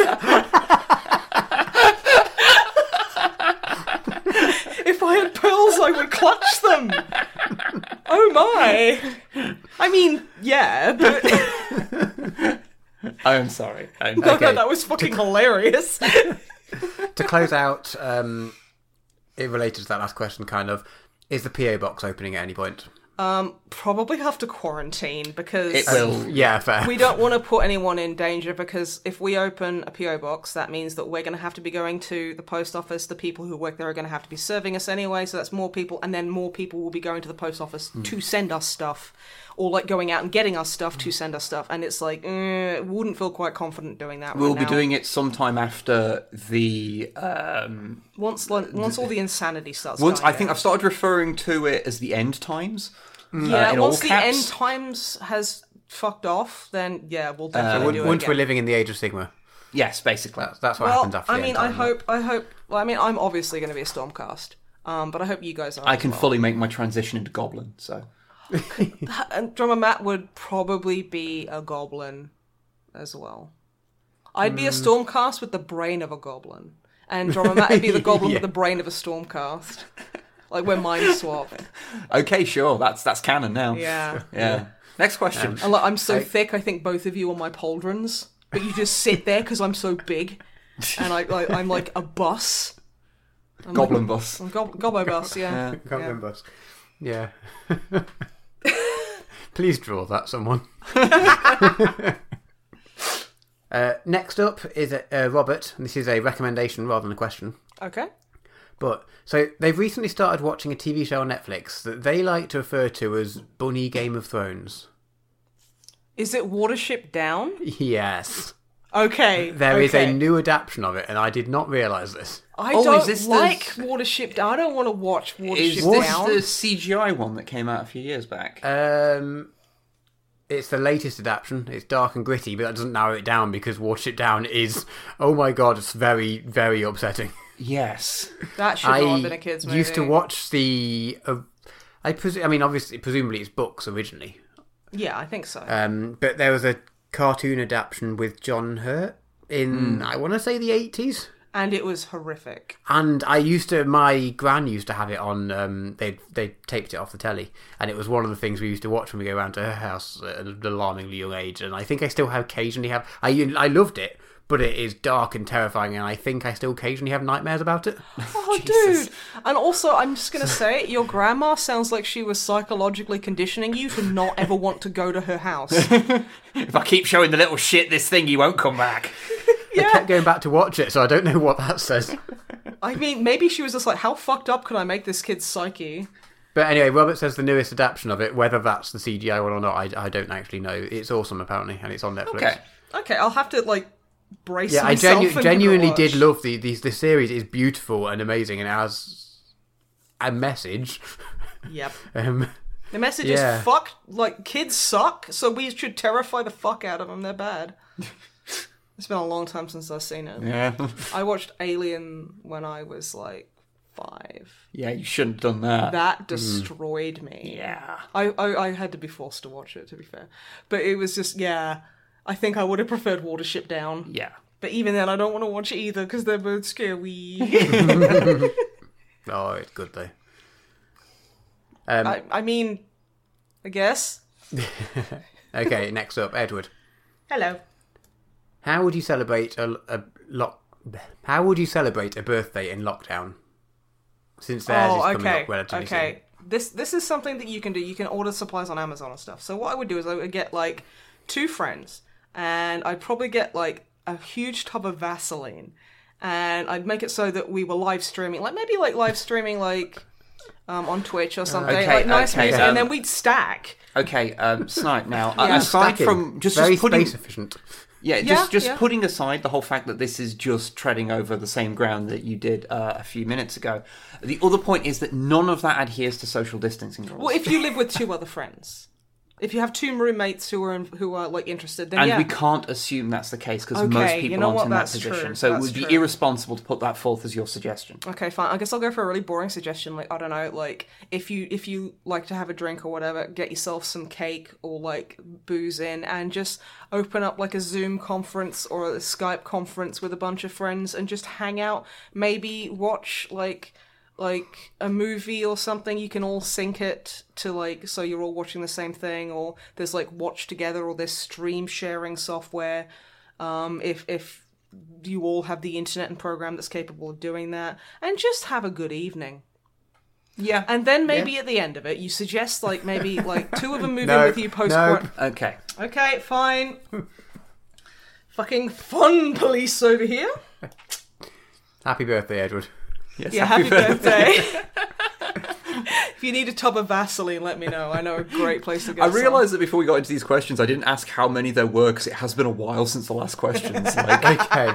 There is 1, 2, 3 more. Cool. Okay, cool. So it's not going to go on forever, don't worry. Yeah. And they're all questions. So this one is a question. So, yeah, no, I don't know where I was going with that. The normal questions as opposed to the abnormal questions. Yeah. What constitutes an abnormal question Any for this question podcast? I'm asked.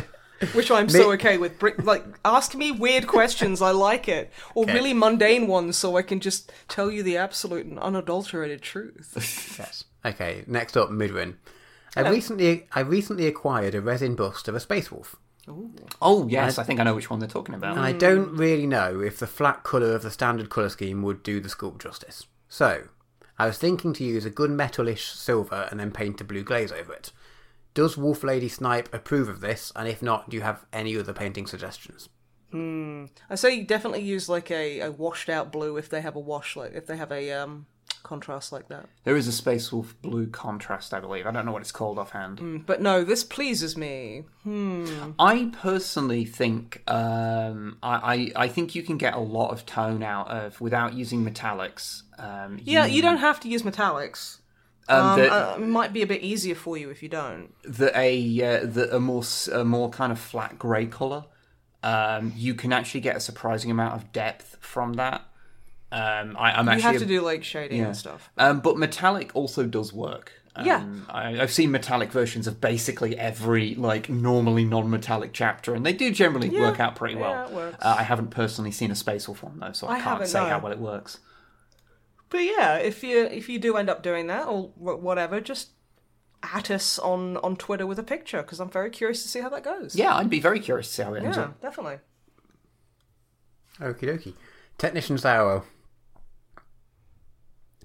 I have a YouTube video suggestion. It's on a channel called How to Drink, where the creator makes alcoholic drinks based on pop culture drinks. So the thing that made him think of this podcast, and Snipe in particular, was that he tries to be, this person who makes this channel tries to be as faithful as possible to the source material, and recently made a Fenrisian ale, which made Sourwell think of Snipe? Yeah, no, a lot of people have actually suggested this. It's like mead and absinthe. Oh. Yeah. Okay. Which actually is pretty fucking spot on for Fenrisian ale. The only thing that makes it not fitting for Fenrisian ale is that it wouldn't kill a mortal to drink it. Yeah, well, I mean, I guess there are some liberties you have to... If you just had, like, a fucking, like, pint of antifreeze, it's like, hey, Fenrisian ale. I mean, pretty much. It's like, yeah, so I get it, no. But thank you very much for the suggestion. They've also said that they would very much like to, if it's not too much trouble, to see you guys try it on a video. Okay. If I can find anywhere that sells absinthe, because a lot of places don't sell it. Can be a little tricky to get hold of, from what I remember. It is, because a lot of places don't have it because it's just more trouble than it's worth. A lot of, like, bars and stuff just won't have it. Because it's, yeah... Isn't the proper stuff like 80% or something? Yeah, and it fucks you up. When I went to Prague with my college, there was a girl who just got drunk on, like... She just... Makes you hallucinate, doesn't it? Yeah, she was hallucinating. And she was sat there like, Oz, I'm scared. And I was like, yeah, you're fucking gonna be, you idiot. Let's go home. Yeah. It's got, if I remember rightly, it's quite heavily controlled, because I've heard that this is a myth, but it was a widely known factoid. Factoid is a fact that is incorrect. Yes, it is. Yeah, just in case somebody didn't know. Yeah, a widely known factoid was that absinthe makes you go fucking blind if you drink too much of it. I mean, to be fair, I think a lot of things are like, if you eat too much Vaseline... but I've heard it's not actually true. Don't cite me as a source. I don't know what I'm talking about basically anything. I would say my only worry for that is that you don't drink hard liquor.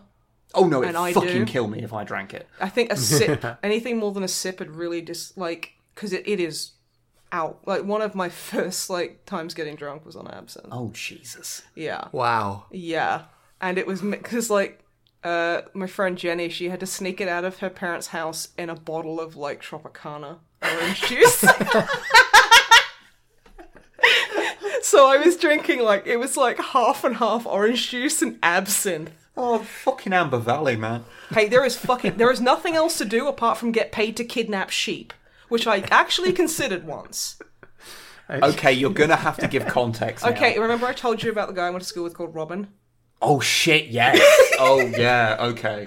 He was constantly, we were all like 14, 15. He was like total stoner, and he was obsessed with the idea of having a sheep and keeping it in his garden shed and feeding it Rice Krispies. And he literally had money there to pay you if you would go and kidnap a sheep from a field and deliver it to him. He asked me multiple times. Half the class were, like, interested in, like, the military, so that he was like, hey, you know how you guys are interested in the military? Well, you could do, like a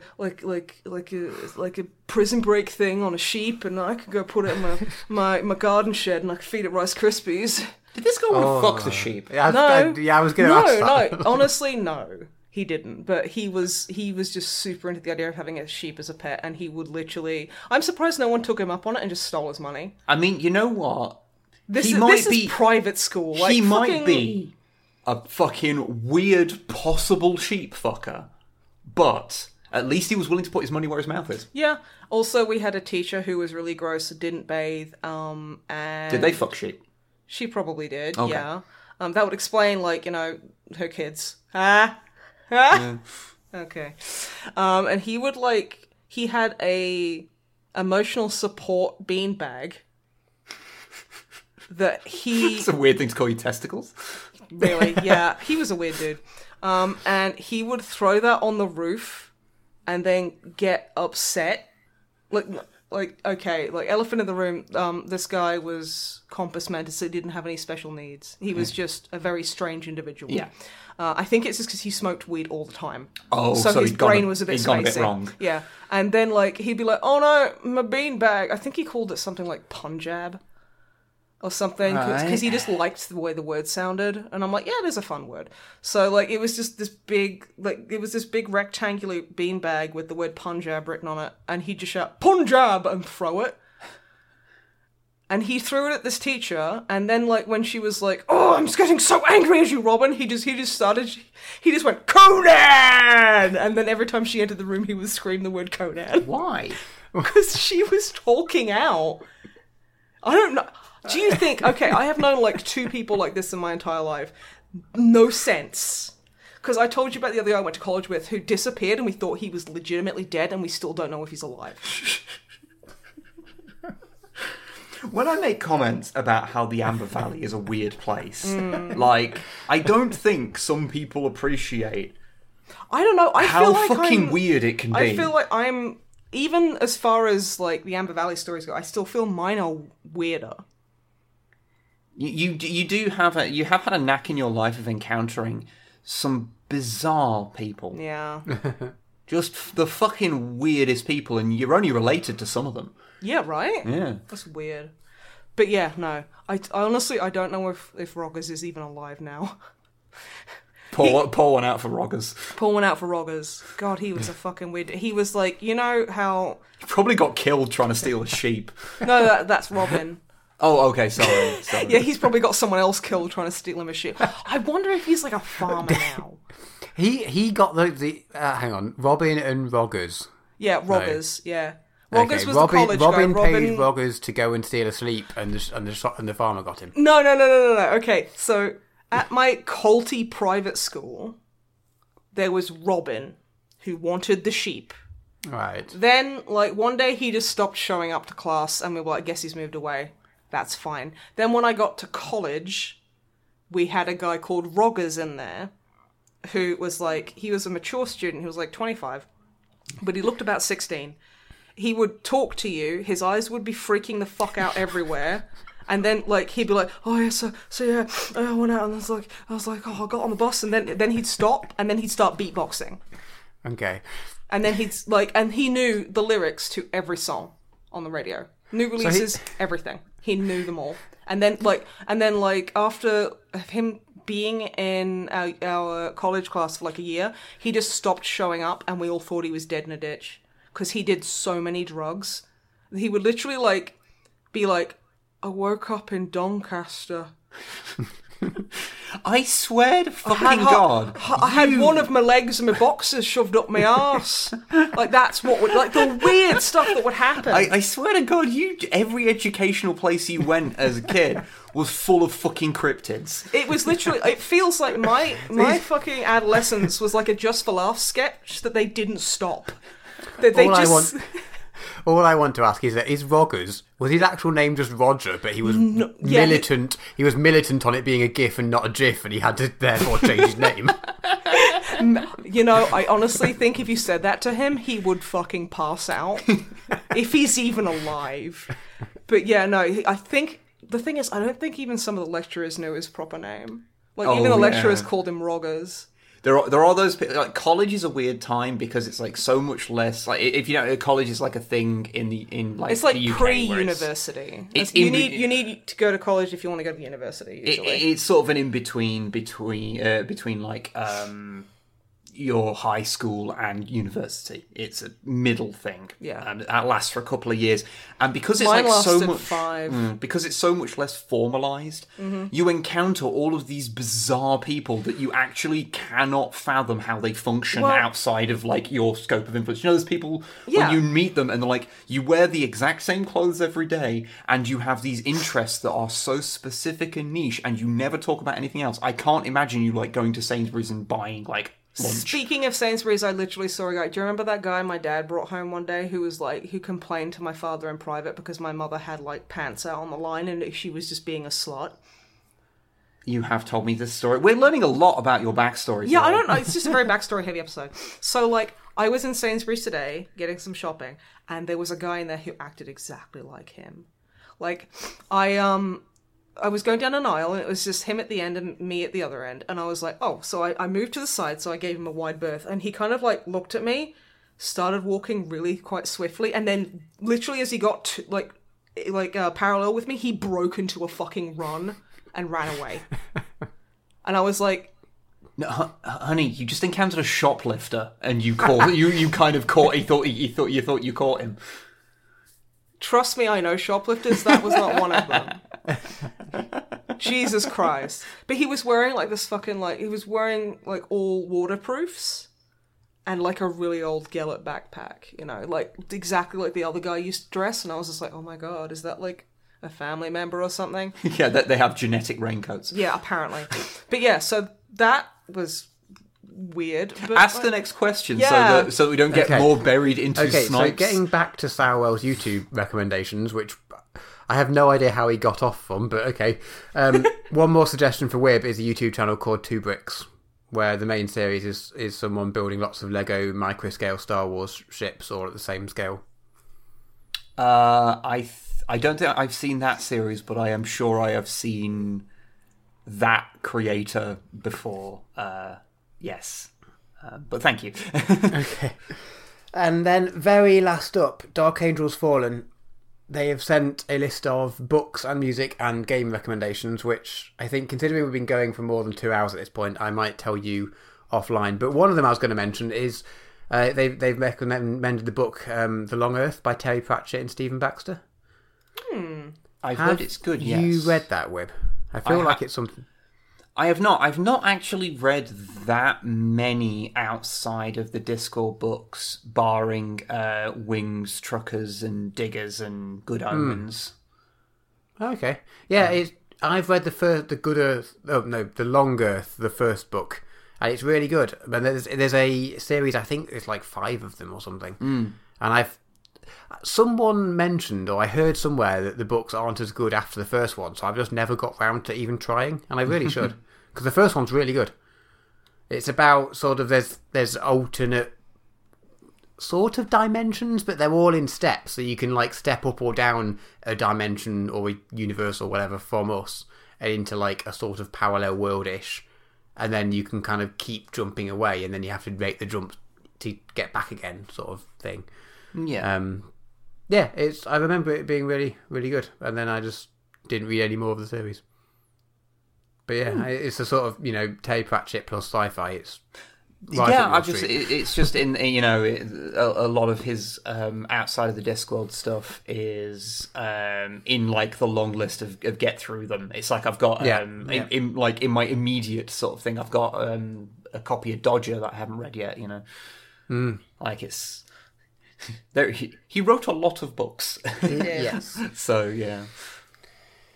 Okay, that is us done. Oh, that is the question. That is the questions. Okay, excellent. Well, thank you everyone for listening then, and thank you everyone who sent in questions. If you want to send in a question for us to answer in the next podcast, then send it to onlydrummermatt@snipingwhip@gmail.com. The email You address. just trick yourself into reading out the email address. Yeah. I think it's because I won the podcast, so he's being nice. Okay, yeah. I just did it because I didn't want to put either of you on the spot again. Thank you, that's very I was nice. trying to be nice. Thank you. You were. And I love how we were immediately suspicious. You thought it was a bit. It's a trick. It's a trick. But yeah, no. Send in questions to that, and we'll answer them in the next podcast.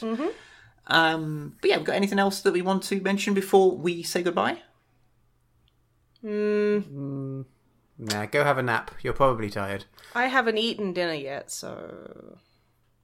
Did you mean that Snipe should have a nap, or that the viewer, listener, whatever, should have a nap? The listener and or viewer.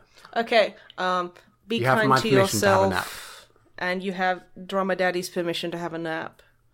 And if you flaunt that, he might spank you. Well... I don't know what point Write was... in to onlydrummermat at snipandwhip@gmail.com if you want Drummer Matt to spank you. Feel free to ask why this podcast has 8 endings. Okay, No bye answer everybody. you get will be satisfying. Okay, go away now. Bye. Bye. Goodbye.